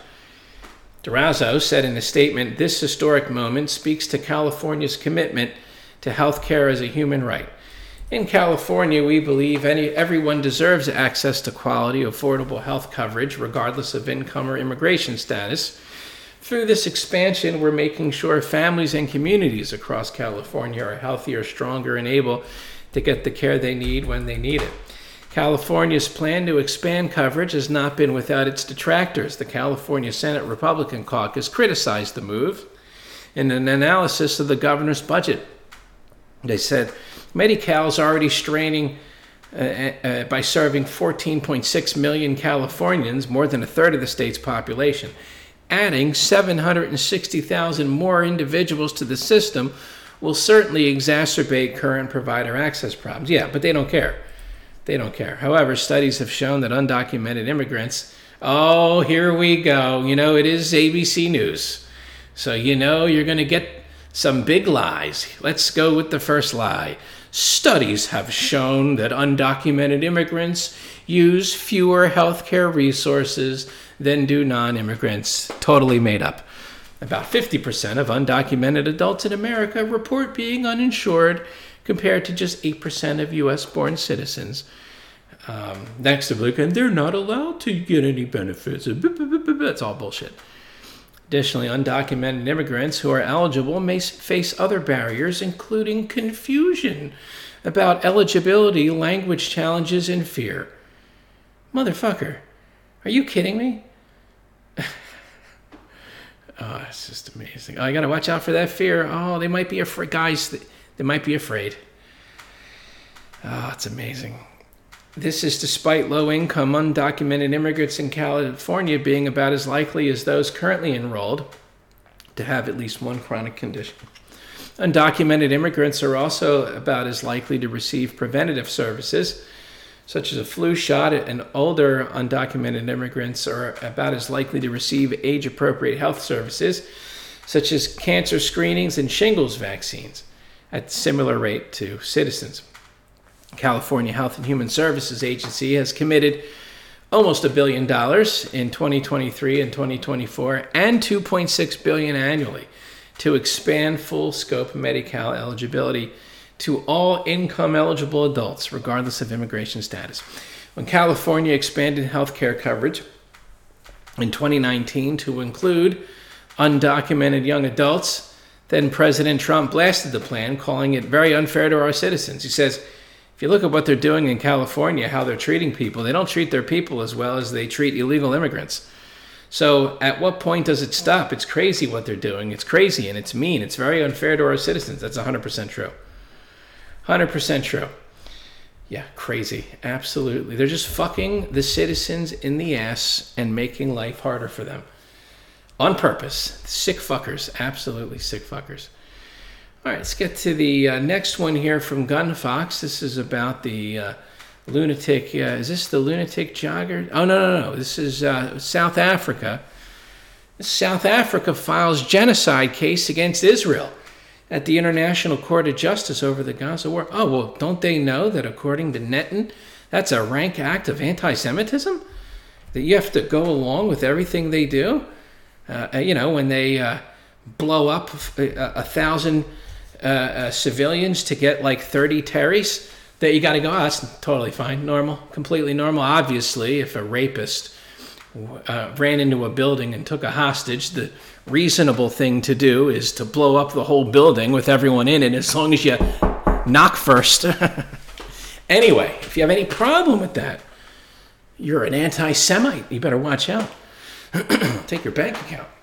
South Africa has filed an application at the International Court of Justice to begin proceedings over allegations of genocide against Israel for its war against Hamas in Gaza. The court said on Friday, South Africa accuses Israel of being in violations of obligations under the Genocide Convention. Don't you know that our parents don't have to follow the rules? In its application, it argues that acts and omissions by Israel are genocidal in character, as they are committed with the requisite specific intent to destroy Palestinians in Gaza. Yeah, but they don't mean to, okay? So it makes it okay. They don't mean to do that. Guys, they warn people before they bomb the shit out of them. Over 21,507 people have been killed in Gaza since October 7th, according to the Enclave's Hamas-controlled health ministry.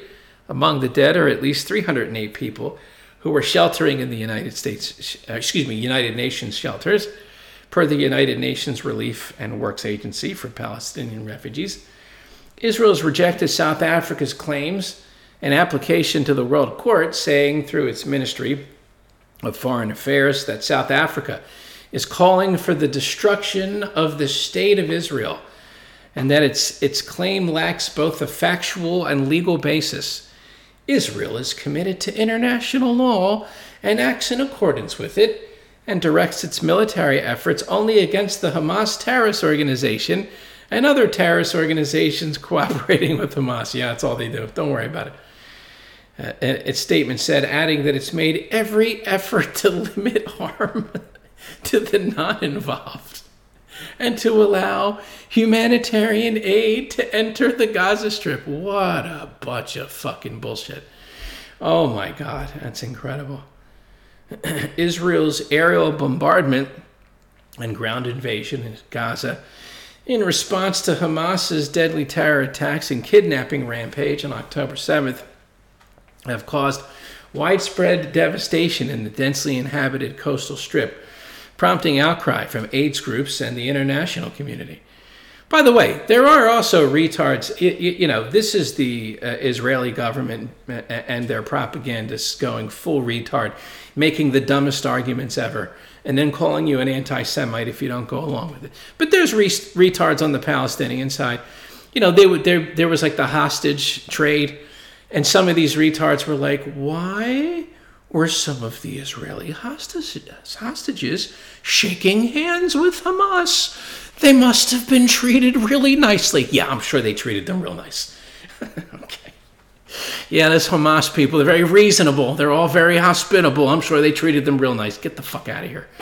Unbelievable.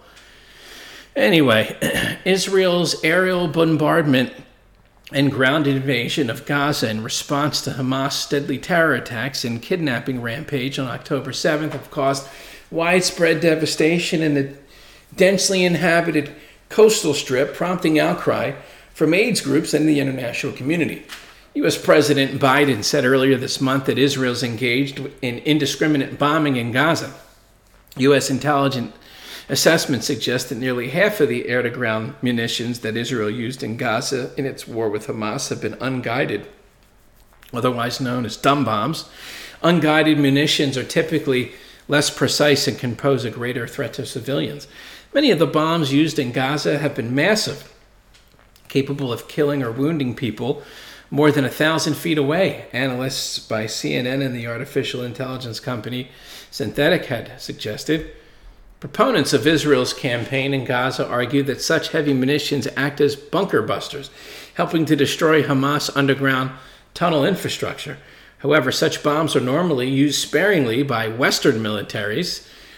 International humanitarian law prohibits indiscriminate bombing. South Africa's application came as Israel's military said Friday it's expanding its operation in southern Gaza, where civilians were previously told to seek refuge. That's very reasonable. It also claimed to have destroyed a network of tunnels in one of the hideout apartments belonging to a Hamas Muzzi. CNN cannot independently verify the IDF's claims. Why would you need to verify a claim from our parents? Do you question our parents, bigot? That's anti-Semitism right there. South Africa is gravely concerned with the plight of civilians caught in the present Israeli attacks on the Gaza Strip due to the indiscriminate use of force and forcible removal of inhabitants, a statement read. Furthermore, there's ongoing reports of international crime, such as crimes against humanity and war crimes being committed, as well as reports that acts meeting the threshold of genocide or related crimes as defined in the 1948 Convention on the Prevention and Punishment of Genocide have been and may still be committed in the context of the ongoing massacre in Gaza. As a state party to the Convention on the Prevention of Punishment of the Crime of Genocide, South Africa is under a treaty obligation to prevent genocide from occurring. South Africa and Israel are both parties to the Genocide Convention according to the ICJ, which is also known as the World Court and the principal judicial organ of the United Nations. Yeah, but again, Israel can do what they want. They don't have to follow any of the rules. They just call people anti-Semites. So there you go. That's what's going on. Apparently, South Africa is pissing off Israel. And they're engaged in rabid anti-Semitism. If you in any way question Israel, it means you're trying to destroy Israel. That's fucking hilarious. Alrighty.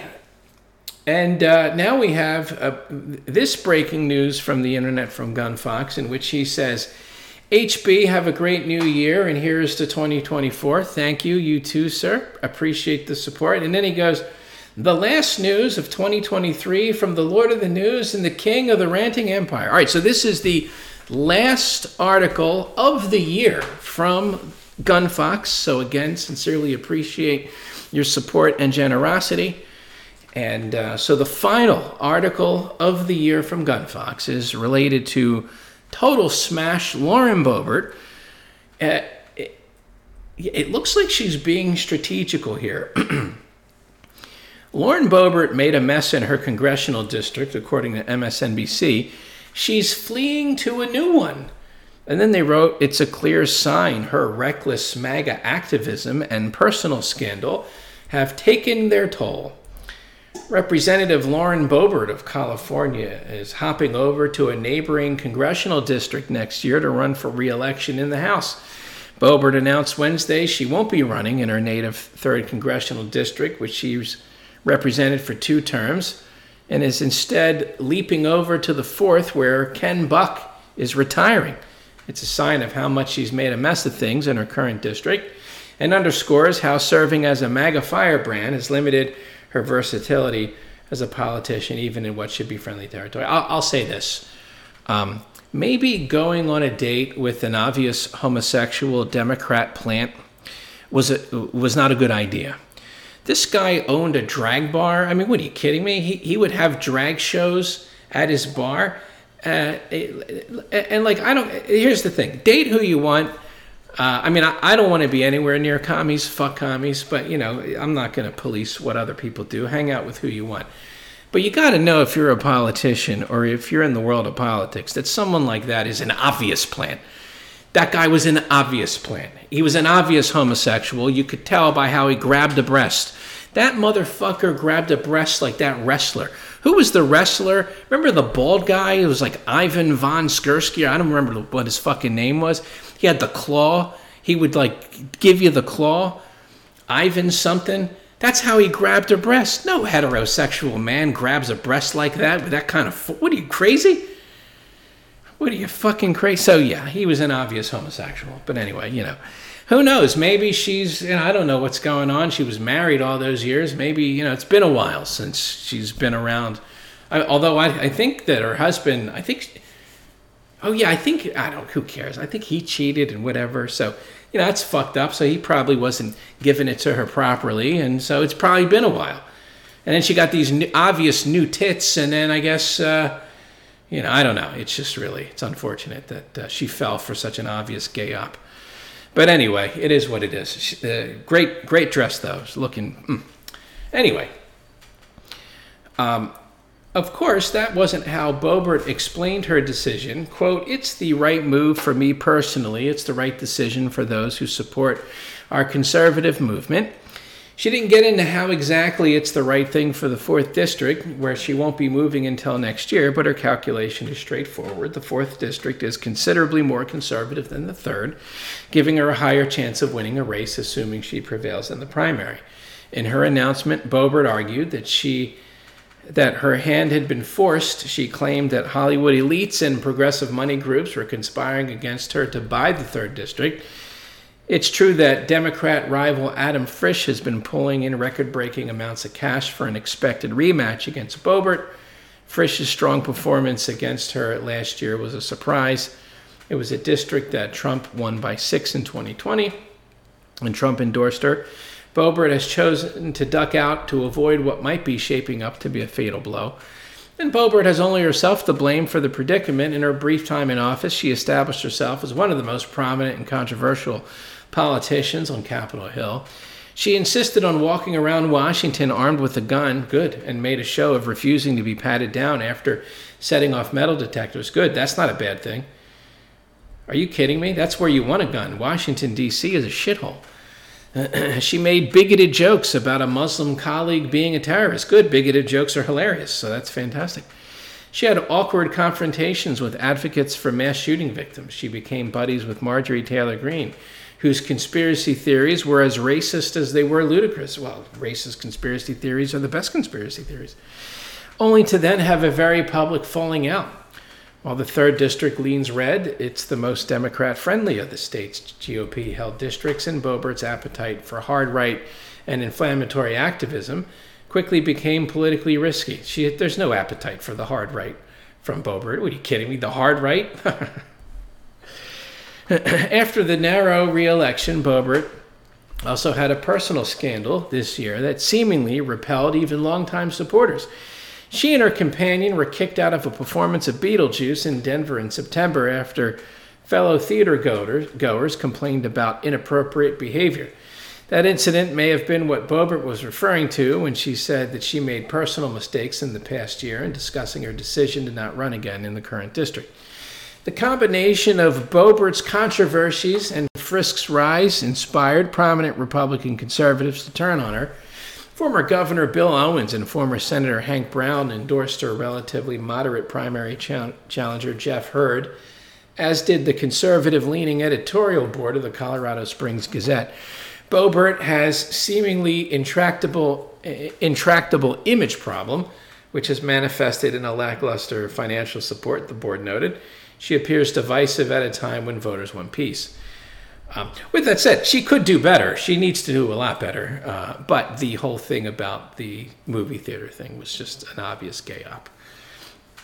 It's a sign of how toxic Boebert has become after she announced she wouldn't be running in the 3rd Congressional District. The Cook Political Report changed its assessment of the race from a toss-up to lean Republican. Boebert's reputation had made a red district more purple than it would have otherwise been, but rather than rethink the way she does politics or consider more broadly how she might better serve her constituents, she's fleeing to another district where she hopes a more conservative electorate will shield her from the cost of her recklessness and attention-seeking activism. Whether that's good for the people of Colorado appears to be the least of her concerns. I just wish we could get better politicians across the board. That's really, I wouldn't give a fuck about Boebert if she was like doing a lot of great shit, but these are the same people who hold our heads while the Democrats sharpen their sword. They don't actually do anything to stop it. They might say that they disagree with it. Boebert will look smoking while saying it, but just like Ted Cruz, they don't actually fucking do anything. So it's like, what's the point? Anyway, hopefully we can get better politicians. Okay, so that was breaking news from the internet from Gunfox year-end edition. And again, sir, sincerely appreciate the support. Let me read some of these super chats. We're taking them through Streamlabs. Link in the description to Rumble. The links don't work on YouTube because I am not allowed to post links anymore because there's some sort of channel demotion. But I mean, the writing's on the wall. We just need to get the fuck. Not that I do agree with the strategy that people use to just like start out and do like an hour to like use YouTube to get people on other platforms. So I won't ever leave YouTube completely, but you know, it's obvious that it's just not a feasible option for, you know, the long term. So we'll just use it as a way to get people off to the different platforms. But I'll start doing that when I get back home. But the links are clickable on Rumble in the description. You can click all those links. There's also the website at the top of the screen, streamlabs.com/hardnewsnetwork, or you can go to Entropy. Or you can go to Rumble, and we're taking Rumble rants as well. Anusol, thank you very much. It's very generous of you. He says, thanks again for what you do, HB. It's my pleasure. I don't know if you're streaming again before the new year, so happy new year, HB and chat. Happy new year, Anusol and chat. Remember every day to thank your lucky stars that you are not David Pakman. Cheers. Absolutely. I thank my lucky stars that I'm not David Pakman. I know a lot of the people that watch, or at least some of the people that watch, thank their lucky stars every day that they're not David Pakman. This is probably the last stream before the new year. It's going to be touch and go, but I'll probably, what is this, Thursday or Friday? I think this is Friday. Saturday, Sunday. Yeah, I'll probably stream either Saturday or Sunday. One of them. Probably Sunday. It'll probably be Sunday. I got some stuff to do tomorrow. So I'll probably stream New Year's Day. If not, definitely Monday. Okay, let's see here. AIDS-erific Aidenstein says Jonathan Turley was swatted tonight. Yeah, there are people being swatted that I'm like, wow, they're really, like, they're going down a list. Leftists are going down a list because Jonathan Turley is a person who, he's like, Turley's interesting. He's kind of a blue-pilled normie. He does pretty good legal analysis. He's honest. And he refuses to kind of like sell out his profession. So when he's asked questions, he answers them honestly. And a lot of times, especially with how ridiculous and rabid Democrats are being, he's on the other side of the Democrats, even though he's not a Trump guy at all. And so they hate him for that. He's like Dershowitz, but without the pedophilia. Okay, I would say that. He's like Alan Dershowitz, but without the pedophilia. And so, yeah, Turley got swatted. And then AIDS-erific said, you know, Stick said he was able to figure out the swatting came from a call center in India. You know, it's not outside the possibility for the feds to be the ones doing this. Oh, I wouldn't be surprised. That would be the least surprising news of the day if the feds were doing this. I would not be surprised at all. Because lunatic AIDS commie political activists and feds are the same thing now. They've infested everything. They've infested the FBI, the CIA, and they give zero fucks. They've infested state legislatures and their secretaries of state. They're all over. They're just everywhere, and they don't give a shit.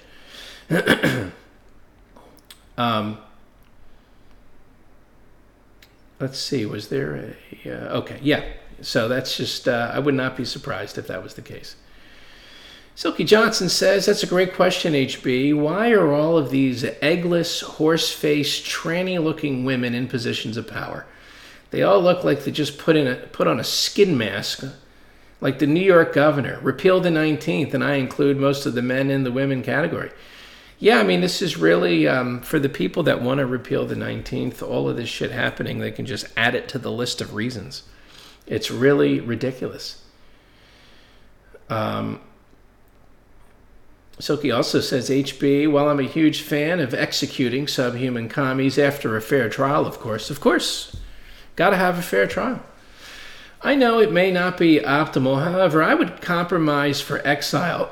We put up electric fences around an area or island and let them roam free like Survivor with AIDS. By the way, I'm not the only one. Look, you could say I'm hyperbolic and you could even say I'm biased. I am biased against commies. I think you should be biased against commies. I think that's a righteous thing to do, but you don't have to agree. But I'm not the only one calling for this kind of shit, which is wild. The other day, I think, was it not Styx? Styx is a guy. Styx is a reasonable motherfucker. You can't piss him off. He's slow to anger. He's a guy. He's very fucking pragmatic. You know, he's a chill motherfucker. Am I correct in the video he made about the swatting? He called for, and you can use whatever term you want for these people, leftists, AIDS commies. I call them AIDS commies. You can call them whatever you want. Some people just call them commies, call them whatever you want. But I believe, and you can correct me if I'm wrong, Styx called for these people to be exiled from society. Okay, so that's fantastic. That's music to my ears. Now, we might not be saying exactly, like we might have different ideas of what that would look like, but I've said this before, I'm open on what it looks like. As long as it's effective, I'm open to whatever ideas, how to do it. It's not the easiest thing to figure out, right? So you got to be open to ideas. I'm totally open to ideas. But when I heard that, I was like, oh yeah, see, this is the thing. And you can, and whether it's Styx or another person that I would consider to be a reasonable guy, an earnest guy, Viva Frei. So I've been watching Viva Frei for a while. Before COVID, he was this guy. I like observing people who are talking about experiencing this fucked up political environment, because I want to see what they do. Because not only am I going through the same thing, and we're all in different places, right? Because I'm at the had enough stage, and I've completely accepted becoming a monster. But other people aren't going to do that. That's okay. You don't have to become a monster. I say that a little bit jokingly, but not really. Anyway, and because some of these people, when like an earnest person like Viva, and if you remember his videos from years ago, right? He was this guy in Canada. He seemed like an earnest citizen. He's the type of guy, he wants to be a good citizen, right? Now, the thing about people like that is it goes one of two ways when the government becomes tyrannical. You're either going to be honest about that and you're going to call it out, or you're going to go along with it. So I was watching like, this motherfucker, I want to see if this guy, is he going to go along with this shit? And you could see how, like, when they... As they kept ratcheting up the pressure, as they got crazier and crazier, because first a lot of people went along with the shit because they thought that, well, we're going to be good citizens. We're all in this together and we're going to be good citizens. But then as it got crazier and crazier, you saw him kind of like be like, this is crazy. I remember there was the whole thing where like he wanted to take his kids to the bowling alley, and there was a whole thing. And I just remember watching, and at the time I'm like, I wonder if this guy's going to just go along eventually. But he didn't. He went in the complete opposite direction, which was good to see. Now, the reason I bring up Viva Frei is because a while back, and I've heard him talk about this, but a while back, I specifically remember him calling for, I think, either it was like trials or tribunals for all of the people involved in the COVID scam. And I was just like, see, you could argue that I'm like, although if you've watched the channel for a long time, I would argue that I've been very kind of like slow to come to some of these conclusions that I've come to. Too slow for some, but that's okay. We're all going at a different pace, no problem. But you can completely remove me from the equation. People like Viva and Styx, and I'm sure there's plenty of other people you could point to, who are like, okay, these people need to be held accountable or exiled or tribunaled or whatever you want to call it. That's good. That's good. So it's not the people that are just, they just want vengeance. That's not what this is. I mean, and that's part of it, certainly. But it's that people see the absolute crimes that these criminals have committed, and they want them held accountable. Now, it's different things. Styx is talking about, his video was about swatting. What I'm referencing with Viva was about COVID and shit. And also when you hear people like that talk about what's currently going on in the courts with Trump and stuff, you could just see, some people would call it becoming radicalized. I don't like that term because that term has a negative connotation. It's becoming filled with righteous anger. Righteous, pure, righteous, delicious anger. That's what it is. It's 100% righteous because it's against people doing horrible shit. It's not against innocent people that didn't do anything. It's against the worst people to exist, who currently exist in our society, that are trying to destroy everything about our country, and they're trying to destroy us. So being angry at them is completely righteous. So I like it when I see people who I view as like very pragmatic come to these conclusions. We might have different ideas of methods, of course. But again, I'm a fair trial person. But I like seeing that. I'm like, all right, good. Now, does it mean that means that you're going to have more people, enough people to get something done? Who knows? But I will say that I don't think you're going to have to sell the idea of the COVID criminals being prosecuted. You're not going to have to sell that very hard to the populace. I think most people will go along with that. I think most people have had enough and would go along with it. They just need the right people in the right place to push it, which is what we don't have right now, unfortunately. We don't have any Republicans, or we have very few Republicans actually calling for some sort of accountability. Hopefully that happens at some point. I'm not saying there's no one, but there's no real big push.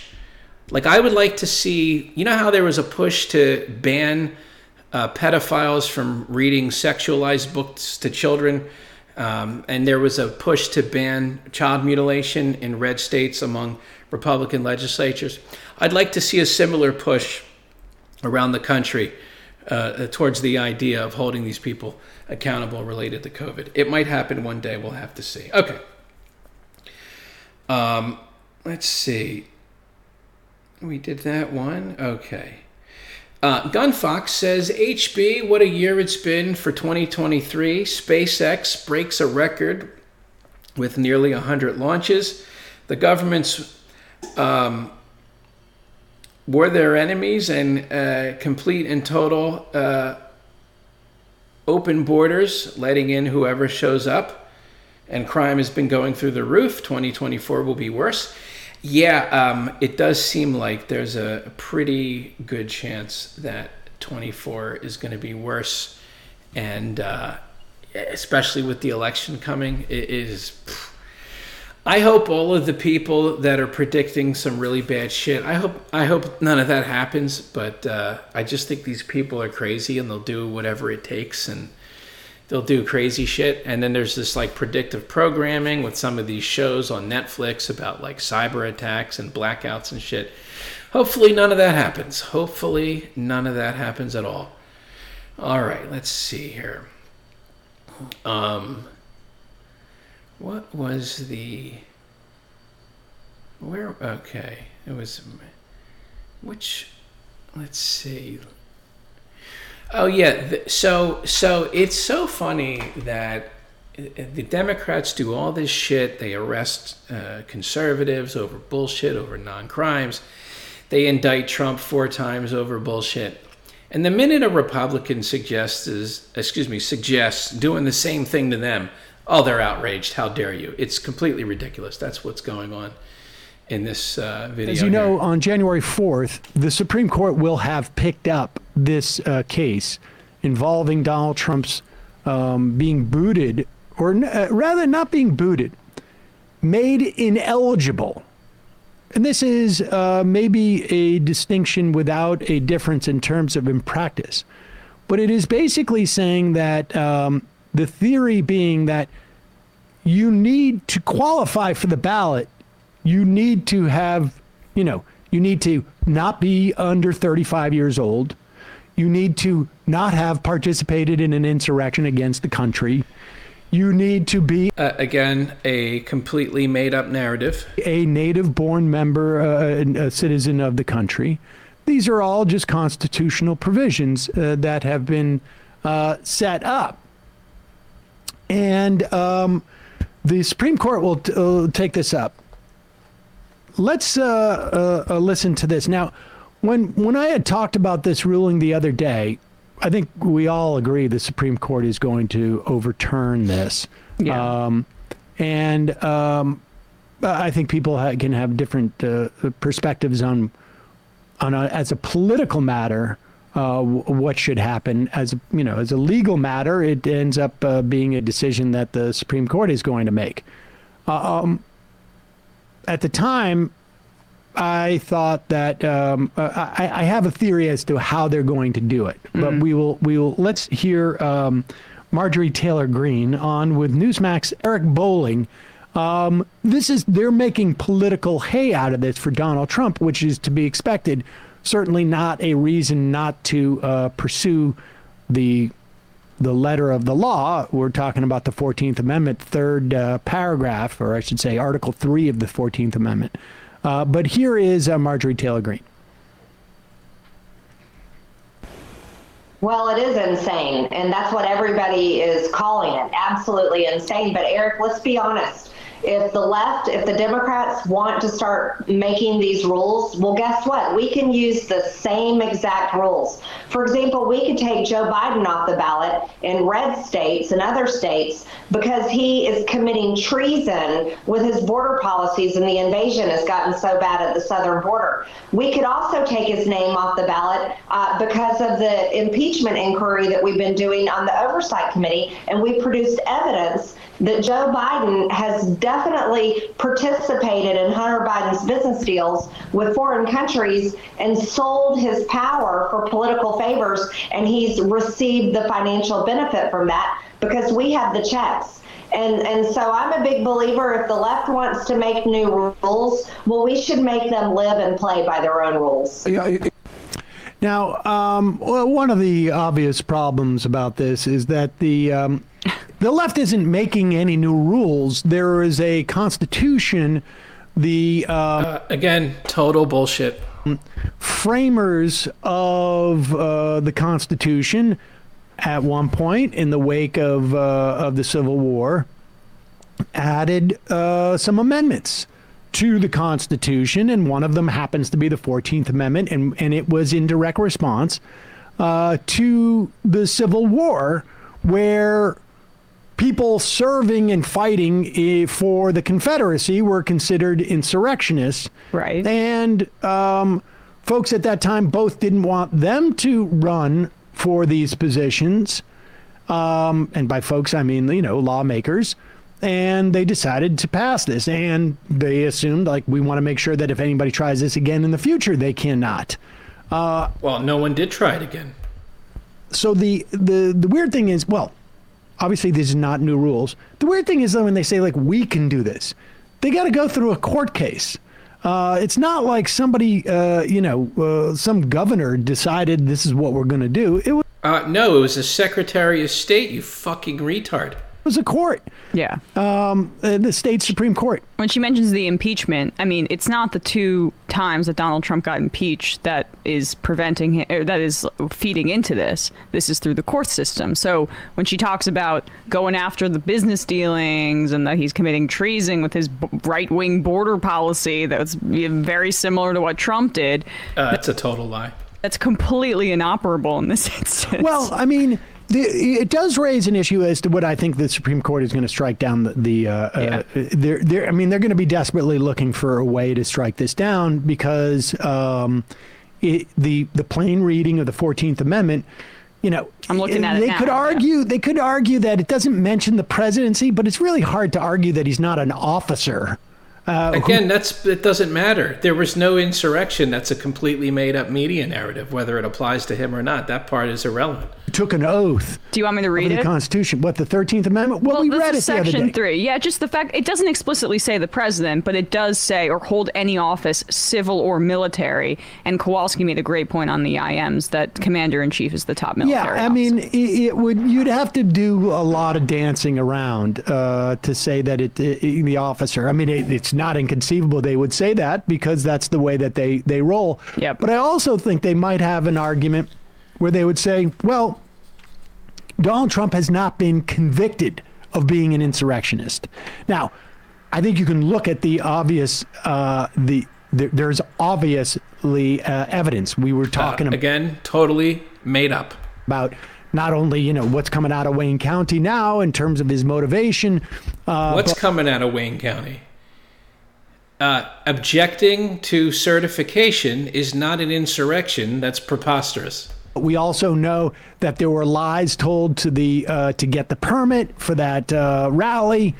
Telling a lie to get a permit for a rally is insurrection. These people are abject retards. And they already were aware that the president was going to pretend like he's not sending people down to. How is any of this an insurrection? You're an idiot. To Congress. I mean, they knew that in advance. So that is not an insurrection. By the way, I will gladly use this shit.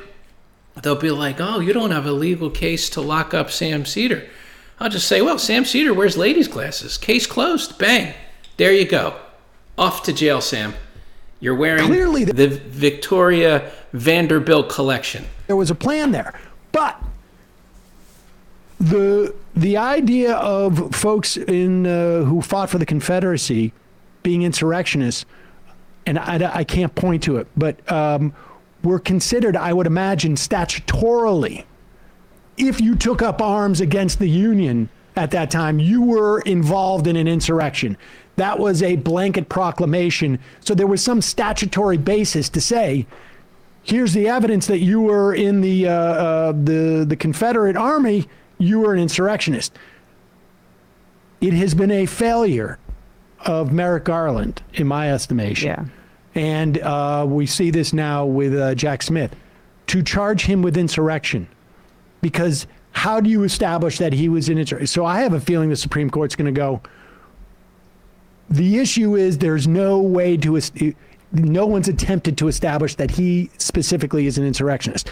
We've had people go to jail for participating in that insurrection. Many, many people. Bullshit. That's totally made up. Trump is not one of them. Mm-hmm. He has not stood trial, and he's no charges currently about the insurrection. And so I think that's where they're going to come off it. But could you make a legal case that if the Jack Smith trial goes through and Donald Trump is convicted of something, isn't that on the documents though? Yeah, it is on. Oh, that's on the Jack Smith one's. No, the January 6th one is the Jack Smith one, right? The federal January 6th one. I don't know. Maybe if he's convicted, I don't know. But he's not charged with insurrection. Understood. In that case. But I think that would be more of an opening, right? Because it's related to the insurrection. I don't know. They have to wait and see. So if you don't fill out a form correctly, it's an insurrection. What the outcome of that case would be either way. The conservative textualists are going to try to make this like the most kind of narrow reading possible of this, obviously. It should be interesting. And, as a political matter, maybe that's a different thing. Maybe we'll talk to Digby about that. What a bunch of retards. Okay, let's see here. Here is the video. Actual Justice Warrior, I think, made a video out of this where David just keeps lying. David Pakman, rabid homosexual David Pakman, keeps lying about crime. Crime continues to decline. And yet, Fox News and other right-wing media continue to lie about it. We actually have no, faggot, you, disheveled faggot, you are lying about it. New criminal crime data, which is very much telling a different story than what you might be hearing on TV. Here is this is from the FBI Crime Data Explorer, new data from 2022 to 2023. In terms of violent crime, what you see here is that violent crime is down in cities of every size. In the largest cities, cities of 1 million people or more, violent crime is down 15% over the last year. That is a remarkable number. If you look at smaller cities, crime is down between 7% or 10%, 8%. Even in non-metropolitan counties, crime is down. So again, Actual Justice Warrior goes into detail of exactly how David is cherry picking here. If you look regionally, you see that crime is down in the Northeast by 11%. Violent crime is down in the Midwest by 11%. It's down in the South and the West by 7%, respectively. And this is not the story. This is not the story that you are getting just about anywhere. Okay, David, well, that's violent crime. What about property crime? Property crime is also down in cities of all sizes. It's especially down in non-metropolitan counties. But if you look at the largest cities, it is down. What's interesting is I guess it's flat. In the largest cities, largest cities, it's flat, property crime. And then in cities 500,000 to 1 million, it's down. 250,000 to 500,000, it's down. 100K to 250K, it's down. Property crime is down. Violent crime is down. Okay, well, David, what about specifically if we look at murder? Murder is down as well. Murder is down 25% in the largest cities, and 9% in the next size cities, and down 22% in the smaller cities, and down 15% in cities that are even smaller. All types of crime are down everywhere. And yet, when you watch Fox News, you see stuff like this. T-shirts. Dedicated. I look if what kind of alcohol is sitting next to them. I look everywhere. And if I see one thing that makes me suspicious, red flag. We don't even go to their house. Remember that time you broke into that house? Do you remember? Yes. And then we moved stuff around to make it look like we weren't in there? Yeah. And, you know, you're cherry picking again, Jessica. No. If you look at the NYPD statistics for here in Manhattan from 2019 to 2023, every single element of crime is up. Every single one. No. If you compare it to 19, it was just in the New York Post. What, are you going to call your other colleague a liar again? Now, you also have to trust your gut. When I go out now, I take my wedding band off. I put it in my pocket because I don't want to get jacked. And I'm very athletic. That they're going to do.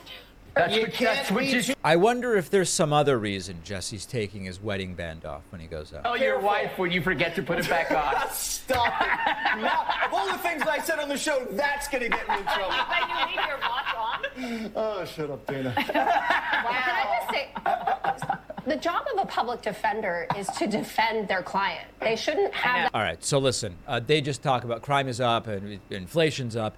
And what this really reminds us is the numbers don't matter to them. Inflation is down. Inflation is down dramatically and significantly. Again, prices are still going up, faggot. And yet they continue to say things are more expensive than ever. Well, that's true. They are more expensive than ever. Crime is down. Bullshit. All types of crime. In all size cities, in all regions of the country. And they insist that there is a Biden-fueled crime wave of rampant destruction and property crime and murder and sexual assault and everything. It's not actually happening.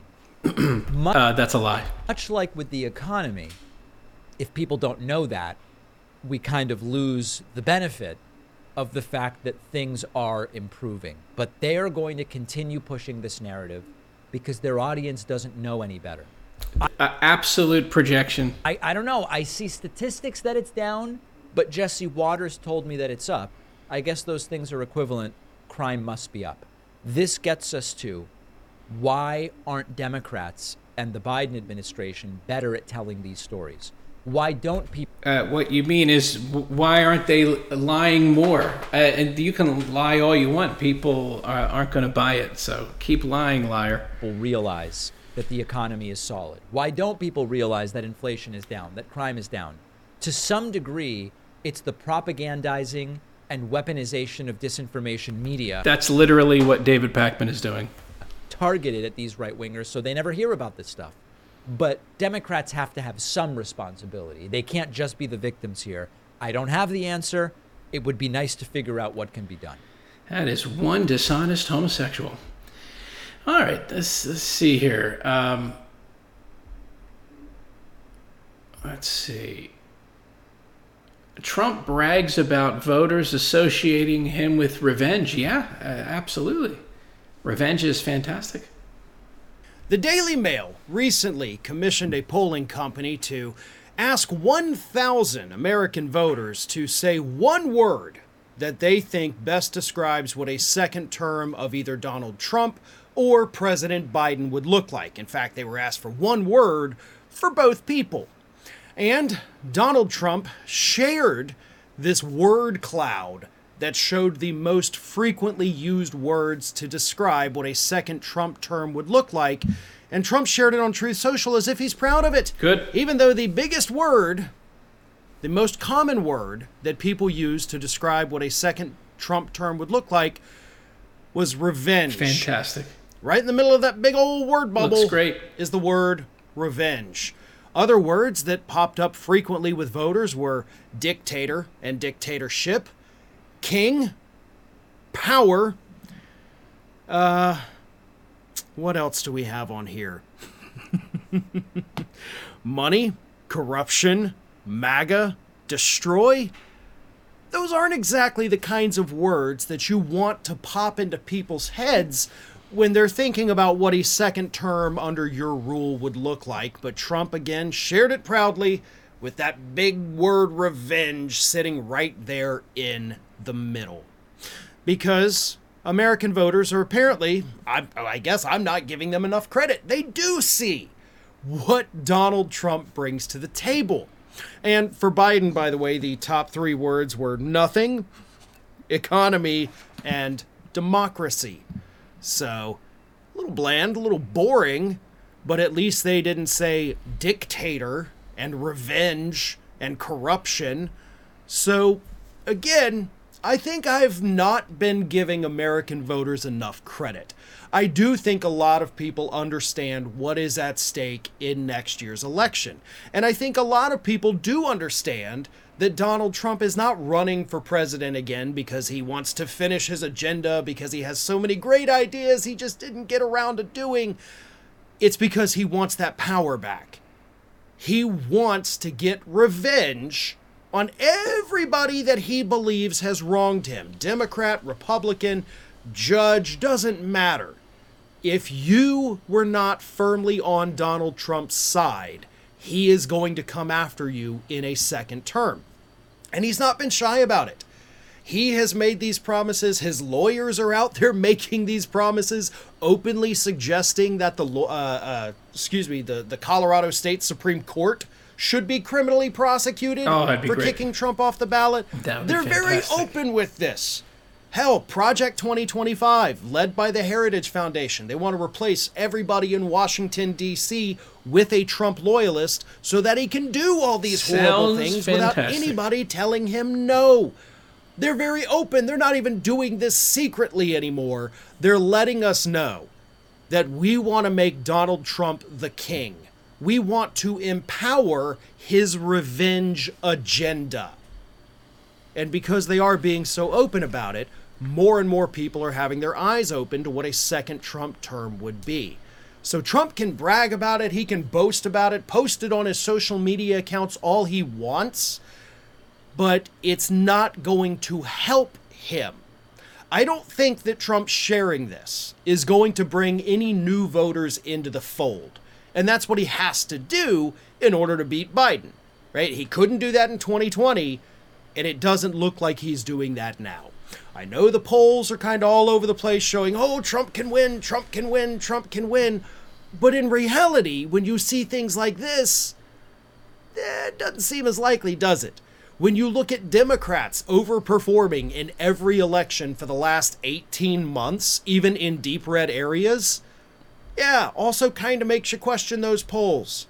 So take the polls with a grain of salt, because based on this poll, it does seem like voters understand what we're getting into with a second Trump term, and unless they were saying these words like revenge and corruption lovingly, it seems like most voters don't want Trump back in office. Well, then what are you worried about? Why are you freaking out? They're claiming that Trump was mentally unstable when he delivered an insane Christmas message.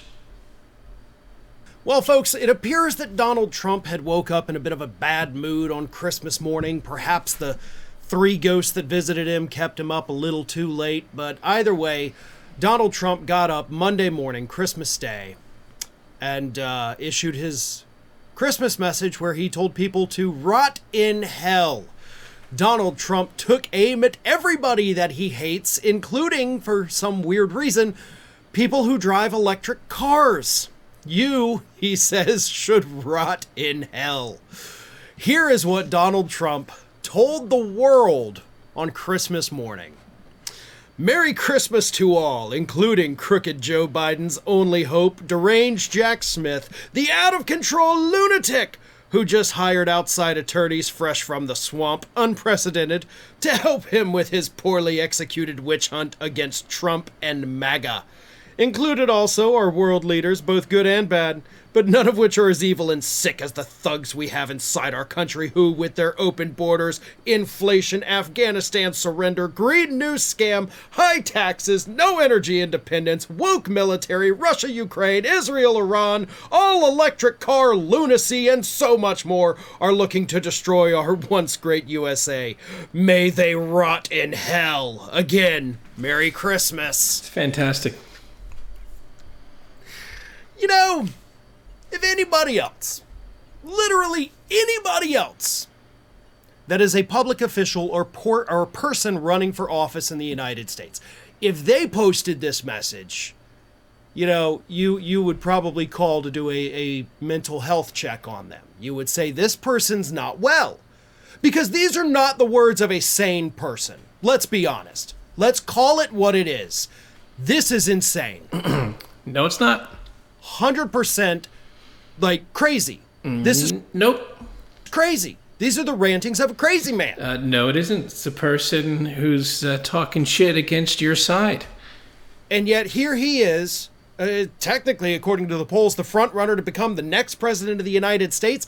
And his Christmas message is rot in hell. This is the commies rot in hell. Man who tells us he's the only mentally competent person running for president. You want to know what Biden said Christmas morning to the world? I don't care. Joe Biden's a decrepit old pedophile with dementia. Who the hell cares what he has to say? This is what he posted. Today, may the light from the first Christmas illuminate your homes, warm your hearts, and kindle He was at the first Christmas. He's so your old. hopes for the year to come. From the Biden family, we wish you and your family a peaceful and healthy holiday. Fuck you, bitch. And that's what Biden put. If you notice, he did not say rotten hell. He did not wish anybody ill will at all. But Trump did. And we're supposed to believe that Biden... I don't care what you believe. ...is the one that's not mentally competent? I don't give a shit what you believe, testicle. While Donald Trump is ranting and raving like the lunatic on the corner wearing his underwear on his head, you know, with the sandwich board saying the end is near... Like, we're in Crazy Town. We are in friggin' Crazy Town, folks. No, you're just a retard. You're a gaslighting little retard. Is deranged. No, Donald Trump put his mental incompetency on full display for the entire world to see. And it, honest to God, is just still mind-blowing. No, it's because you're very stupid. So your mind is blown at the smallest things. That this man has a 1% support in any poll ever, let alone being the front runner for both the Republican nomination and to possibly be the next president. This is crazy. This post is crazy. Yet here we are, 2023, wrapping up 2023, heading into 2024, and this is the kind of crap we have to deal with. This is nuts. That's awesome. Republicans label Biden an insurrectionist to kick him off the ballot. That's what you deserve. That's what he would deserve. Well, it was bound to happen, and here it is, folks. Republicans across the country are now trying to ban President Biden from their state ballots, trying to argue that it is in fact Biden who is somehow an insurrectionist. 3 Republican representatives from the U.S. House of Representatives, representing different states, told media outlet, was it Breitbart this week, that this is Aaron Bernstein, Charlie Bird, Cory McGarr from Pennsylvania, Georgia, and Arizona, respectively, who said, quote, "The absurdity of radical Democrat judges removing Donald Trump from the ballot in Colorado will be a stain on the American political system for decades. By their very own interpretation of the law, Joe Biden is 100% not eligible to run for political office." Now, this echoes what Texas Lieutenant Governor Dan Patrick said recently, which is that maybe he'll look into kicking Biden off Texas's ballot. Now you have lawmakers from Pennsylvania, Georgia, and Arizona, 3 so-called swing states, that are saying, hey, maybe we're going to kick Biden off. For what? Well, don't worry. It doesn't matter. Pick anything you want. Do a novel legal theory. Who cares? Because they did provide a little bit of explanation as to why they think Biden is somehow an insurrectionist. They're motivated by disagreements over policies on immigration and border security, as well as his, quote, alleged corrupt family business dealings with China, which Republicans have yet to actually demonstrate beyond innuendo and unsubstantiated assertions. So, you don't like his policies. And you think he's corrupt. You can't prove he's corrupt, Bullshit. But you think he may possibly be a little corrupt. You just, for the love of God, can't come up with any evidence. But other than that, again, total lie. We don't like what he's doing with the immigration policy, and so yeah, he's an insurrectionist because of that. Do you dumbasses know what an projection insurrection is? Because I don't think you do. The people who, the testicle who has been misusing the term insurrection is now questioning if other people know what it means. I mean, you're like, by the Colorado court's own interpretation, Biden fits the bill. No, he literally doesn't. Because listen to this. Even if Biden had said, let's just open the southern border, because that's Dan Patrick's big thing, and the other lawmakers also mentioned that. Let's open the border. Everybody can come in. No borders anymore. Just come on into the United States. Guess what? It doesn't matter, because this is about political will. It's not an insurrection. You need people with the political will to marginalize commies in every way possible. What reasons you come up with, that's the secondary thing. You come up with some gaslighty bullshit that's just going to piss off your opponents like they do. It's ridiculous. Because those people are not coming into the United States to overthrow the federal government, which is kind of what you have to have, at least in an attempt to overthrow the federal government. Again, what Democrats have proven, you don't need anything. You just need people with the political will to do what needs to be done in positions of power. That's all that matters. In order to have an insurrection. So it doesn't fit that definition, even though you say that... Again, that doesn't matter. Fitting the definition, that's old world shit. New world shit is using novel legal theories to dominate your opponent with raw political power. That's the world we're in. I wish we weren't in that world, but that's the world we're in. By their interpretation, it does. No, it doesn't. And for the record, by the way, Biden hasn't even done that. So that's even in the most extreme what-if scenario, and he still doesn't meet that threshold. Because Biden has not supported an insurrection. But again, you're making up a threshold. But he's corrupt with China. Let's assume that President Biden is dealing under the table with China on behalf of his son. Okay, it may be a criminal offense, but it's still not an insurrection against the United States of America. Again, it doesn't matter. So no, he wouldn't even fit the bill under that. And nothing matters with how you're doing any of this. So it's amazing you think that Republicans now have to have good reasons to do things? No. Deluded fantasy, which, by the way, also is not a thing that has happened. But Republicans are now going to start pushing this talking point. This is what we are going to hear for the next year. That's what you deserve. That Biden is also somehow an insurrectionist because that's all they can do. They can't defend what Trump did, so they just try to flip it over onto the Democrats and say, oh, no, you did it. But keep in mind, when they do this, none of them are trying to say that Trump is not an insurrectionist. They're just trying to say, so is Biden, even though he's clearly not. What a bitch. What a fucking bitch. Okay. Let's see here. We got AIDS-erific Aidenstein says, I get it. The South has to take down flags because of the Civil War, but you don't have to change the name of your outlet because of the Armenian genocide, right, Shank? Right, exactly. No self-awareness.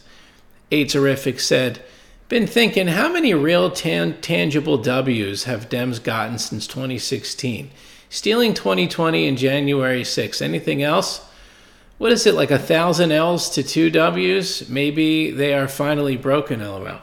Yeah, the 2020 election was a big... I mean, and they also, they prevented the red wave in 22. So those, I would say, are wins for them. Yeah, January 6th, at least narrative-wise, it was a win. But they have not done a good job in building public consensus. And so we'll see what happens with that. Horatio Nelson says, Merry Christmas, Happy New Year, fuck Israel. Merry Christmas, Horatio and chat. Good to see you. He says, hi, chat. Hope all has been well. I've been out and about IRL. Stuttering John update. He streamed on Christmas drunk from his mom's house, yelling at pizza drivers and throwing cans around at family from the kitchen. Cheers. Yeah, I think there was a picture of him going around on Twitter. And he looked like he was having a rough one. Ratio also says, as I've been out, have you seen the real estate firm from New York advertising beachfront high-rises and million-dollar estates along the Gaza beach to be developed in 2025? I've not seen that, although that doesn't surprise me. I believe, while I haven't seen that, I have heard of the plans, and they're probably tentative, obviously, but to build a theme park or something. So I think it looks like they have plans for Gaza. He says, the defense minister saying we will make Gaza into Auschwitz. Oy vey. Yeah, it's okay when they do it. This is all, if Israel does it, it's totally fine. Totally fine. AIDS-erific Aidenstein says, I get what you're saying, South Africa, but you should shut the fuck up. You got political parties that want to kill all whiteys, and a whole bunch of whiteys have already been killed there too. Yeah, that's true, actually. I totally forgot about that. Yeah, South Africa's got their own problems. See, now I would have at least respected it as from the standpoints of a response. I don't like the Israeli government, but at least as a response, I would have respected if they were like, hey, you got your own problems. Look what you're doing to the farmers. But I don't think that's going to happen. That's an impossibility. I don't think they really have a problem with what's going on with the farmers, but you never know. Ratio Nelson says, also the Latin Patriarchate, Vatican cardinal assigned to the region condemned 2 nuns getting sniped by IDF death squads outside Mother Teresa's sister convent while returning with water from an aid area. Place looks like a moonscape. Well, they probably had a Hamas soldier up their dress, so they had to make sure they took those nuns out. There might have been a Hamas guy hiding under the dress. I think there's Hamas is in the rosary, sister. Sorry, we're gonna have to take you out. Oh man. I think they have these new Hamas fighters that are like those little. You remember the toys from decades ago where they were like these little capsules, and you put them in water, and then they would like grow into something, like a creature or something. Maybe they were like, they got these new Hamas fighters, and they're going to put them in the water, and then the Hamas is going to come out. We got to take out the nuns. Well, I'm sure they warned them first. So that's, most moral army in the world taking out nuns. No problem. That's all fine. If you have a problem with that, you're an anti-Semite. All right, let's see. Big Chris says, yeah, Sam, Trump and a bunch of red states raised an army, declared independence from the Union, and traitorously fought the January 6th war. Yeah, they're just out of their mind. He said that because someone lied on a form to get a permit to protest, that's somehow an insurrection. These people are out of their fucking minds. It's really, truly preposterous. Rachel Nelson says, by the way, I'll call in and talk shit on Israel like the old days anytime if you want. Yeah, when I get back home, we're going to do a call-in show in January. We'll announce the date when we get back. I think that'll be fine. Catching up on missed donations, too. Thank you. I appreciate that. Good to see you. Mary Shitmiss from the Holy Turd. Save it for the end unless you want to play an Xmas video. Cheers. All right, very good. Yeah, we'll play it now. This is, I guess, is a breaking news from the internet from Horatio Nelson. Let me bring up Rumble here 1 second. Okay. All righty. I'll put this in Brave. I still haven't had a problem with Brave as far as the ad blocker, but apparently YouTube's cracking down on ad blockers. I've not had a problem so far, so hopefully that continues. So far, so good. Warm bread? Oh, your tie's crooked. Ooh, is that Marky Post? Still crooked. What I want for Christmas is for Mom and Dad to get along. Your number one email pal, Jeremy. Holy shit, look at that email.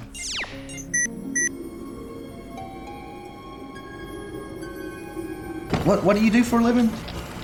I'm an elf. You won't have a job. Oh, a little bit of humor. What kind of Santa would I be firing an elf 3 days before Christmas?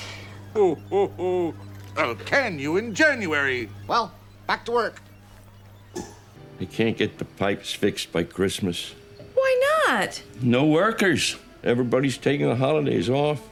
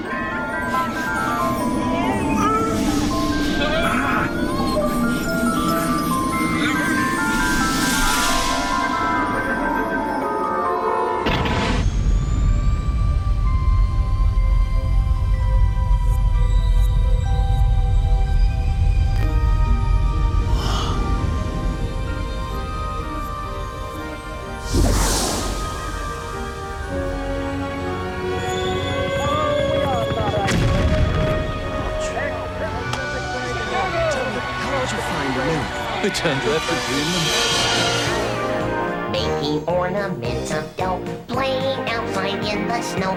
Christmas specials on TV. Heard throughout the ghetto reaches gangsters and dope fiends.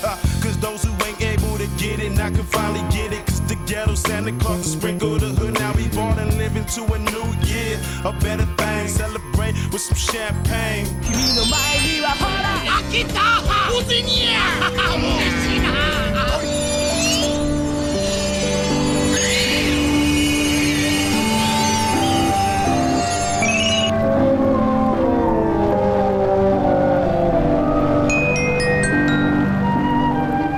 See all that? Who am I to talk? Only 3 more killing days to Christmas. Many times, many ways.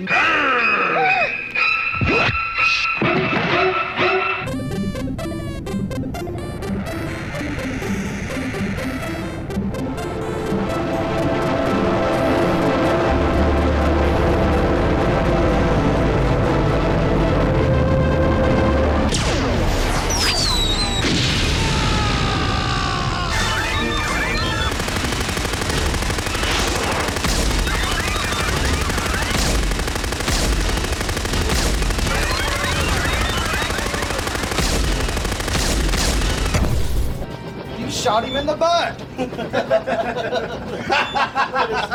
Merry Christmas!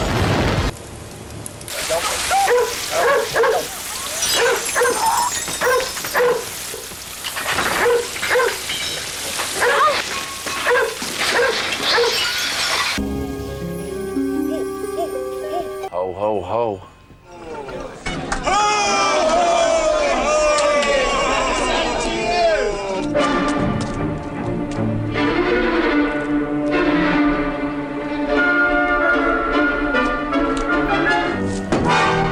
Hey, Santa! Look! Pedal power! Quick, come on, get him, come on! Yeah, whoa, come on, Santa, start pedaling, mate, come on! Yeah,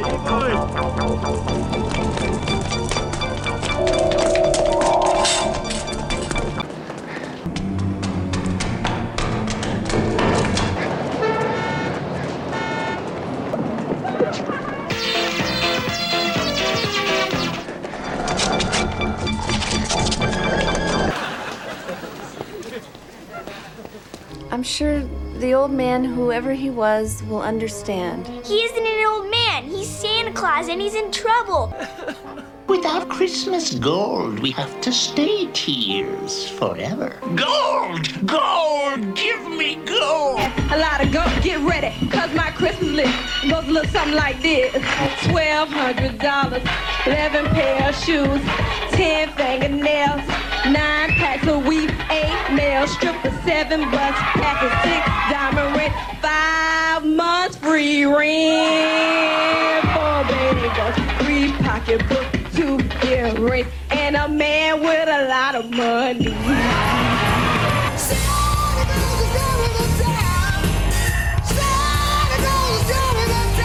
Yeah, you better watch out.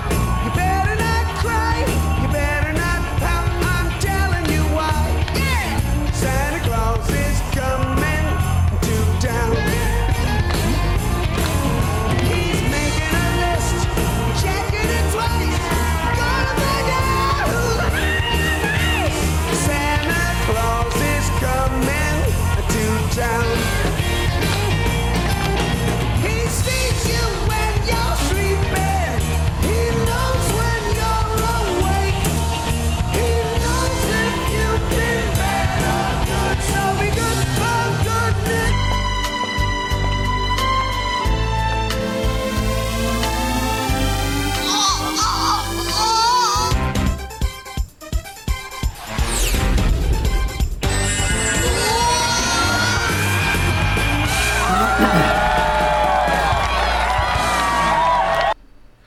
All right, very good. All right, that is the end of the stream. Next stream will, let's see, what did I say? I think either Sunday or Monday. It'll be 10 Eastern Standard, or yeah, Eastern Standard. You can get an archive on Rumble, rumble.com/user/Hard News Network, or on Podbean, hardnewsnetwork.podbean.com, or you can go to Twitter, which is @LiveHNN. Thank you very much, everybody who sent in Super Chats, Streamlabs, and breaking news. Sincerely appreciate your generosity. Thank you for supporting the channel, whether you download the archive or watch live or whatever it is. Sincerely appreciate your support. And we will see you, I guess, in 2024. I am the Hard Bastard. Thank you for watching.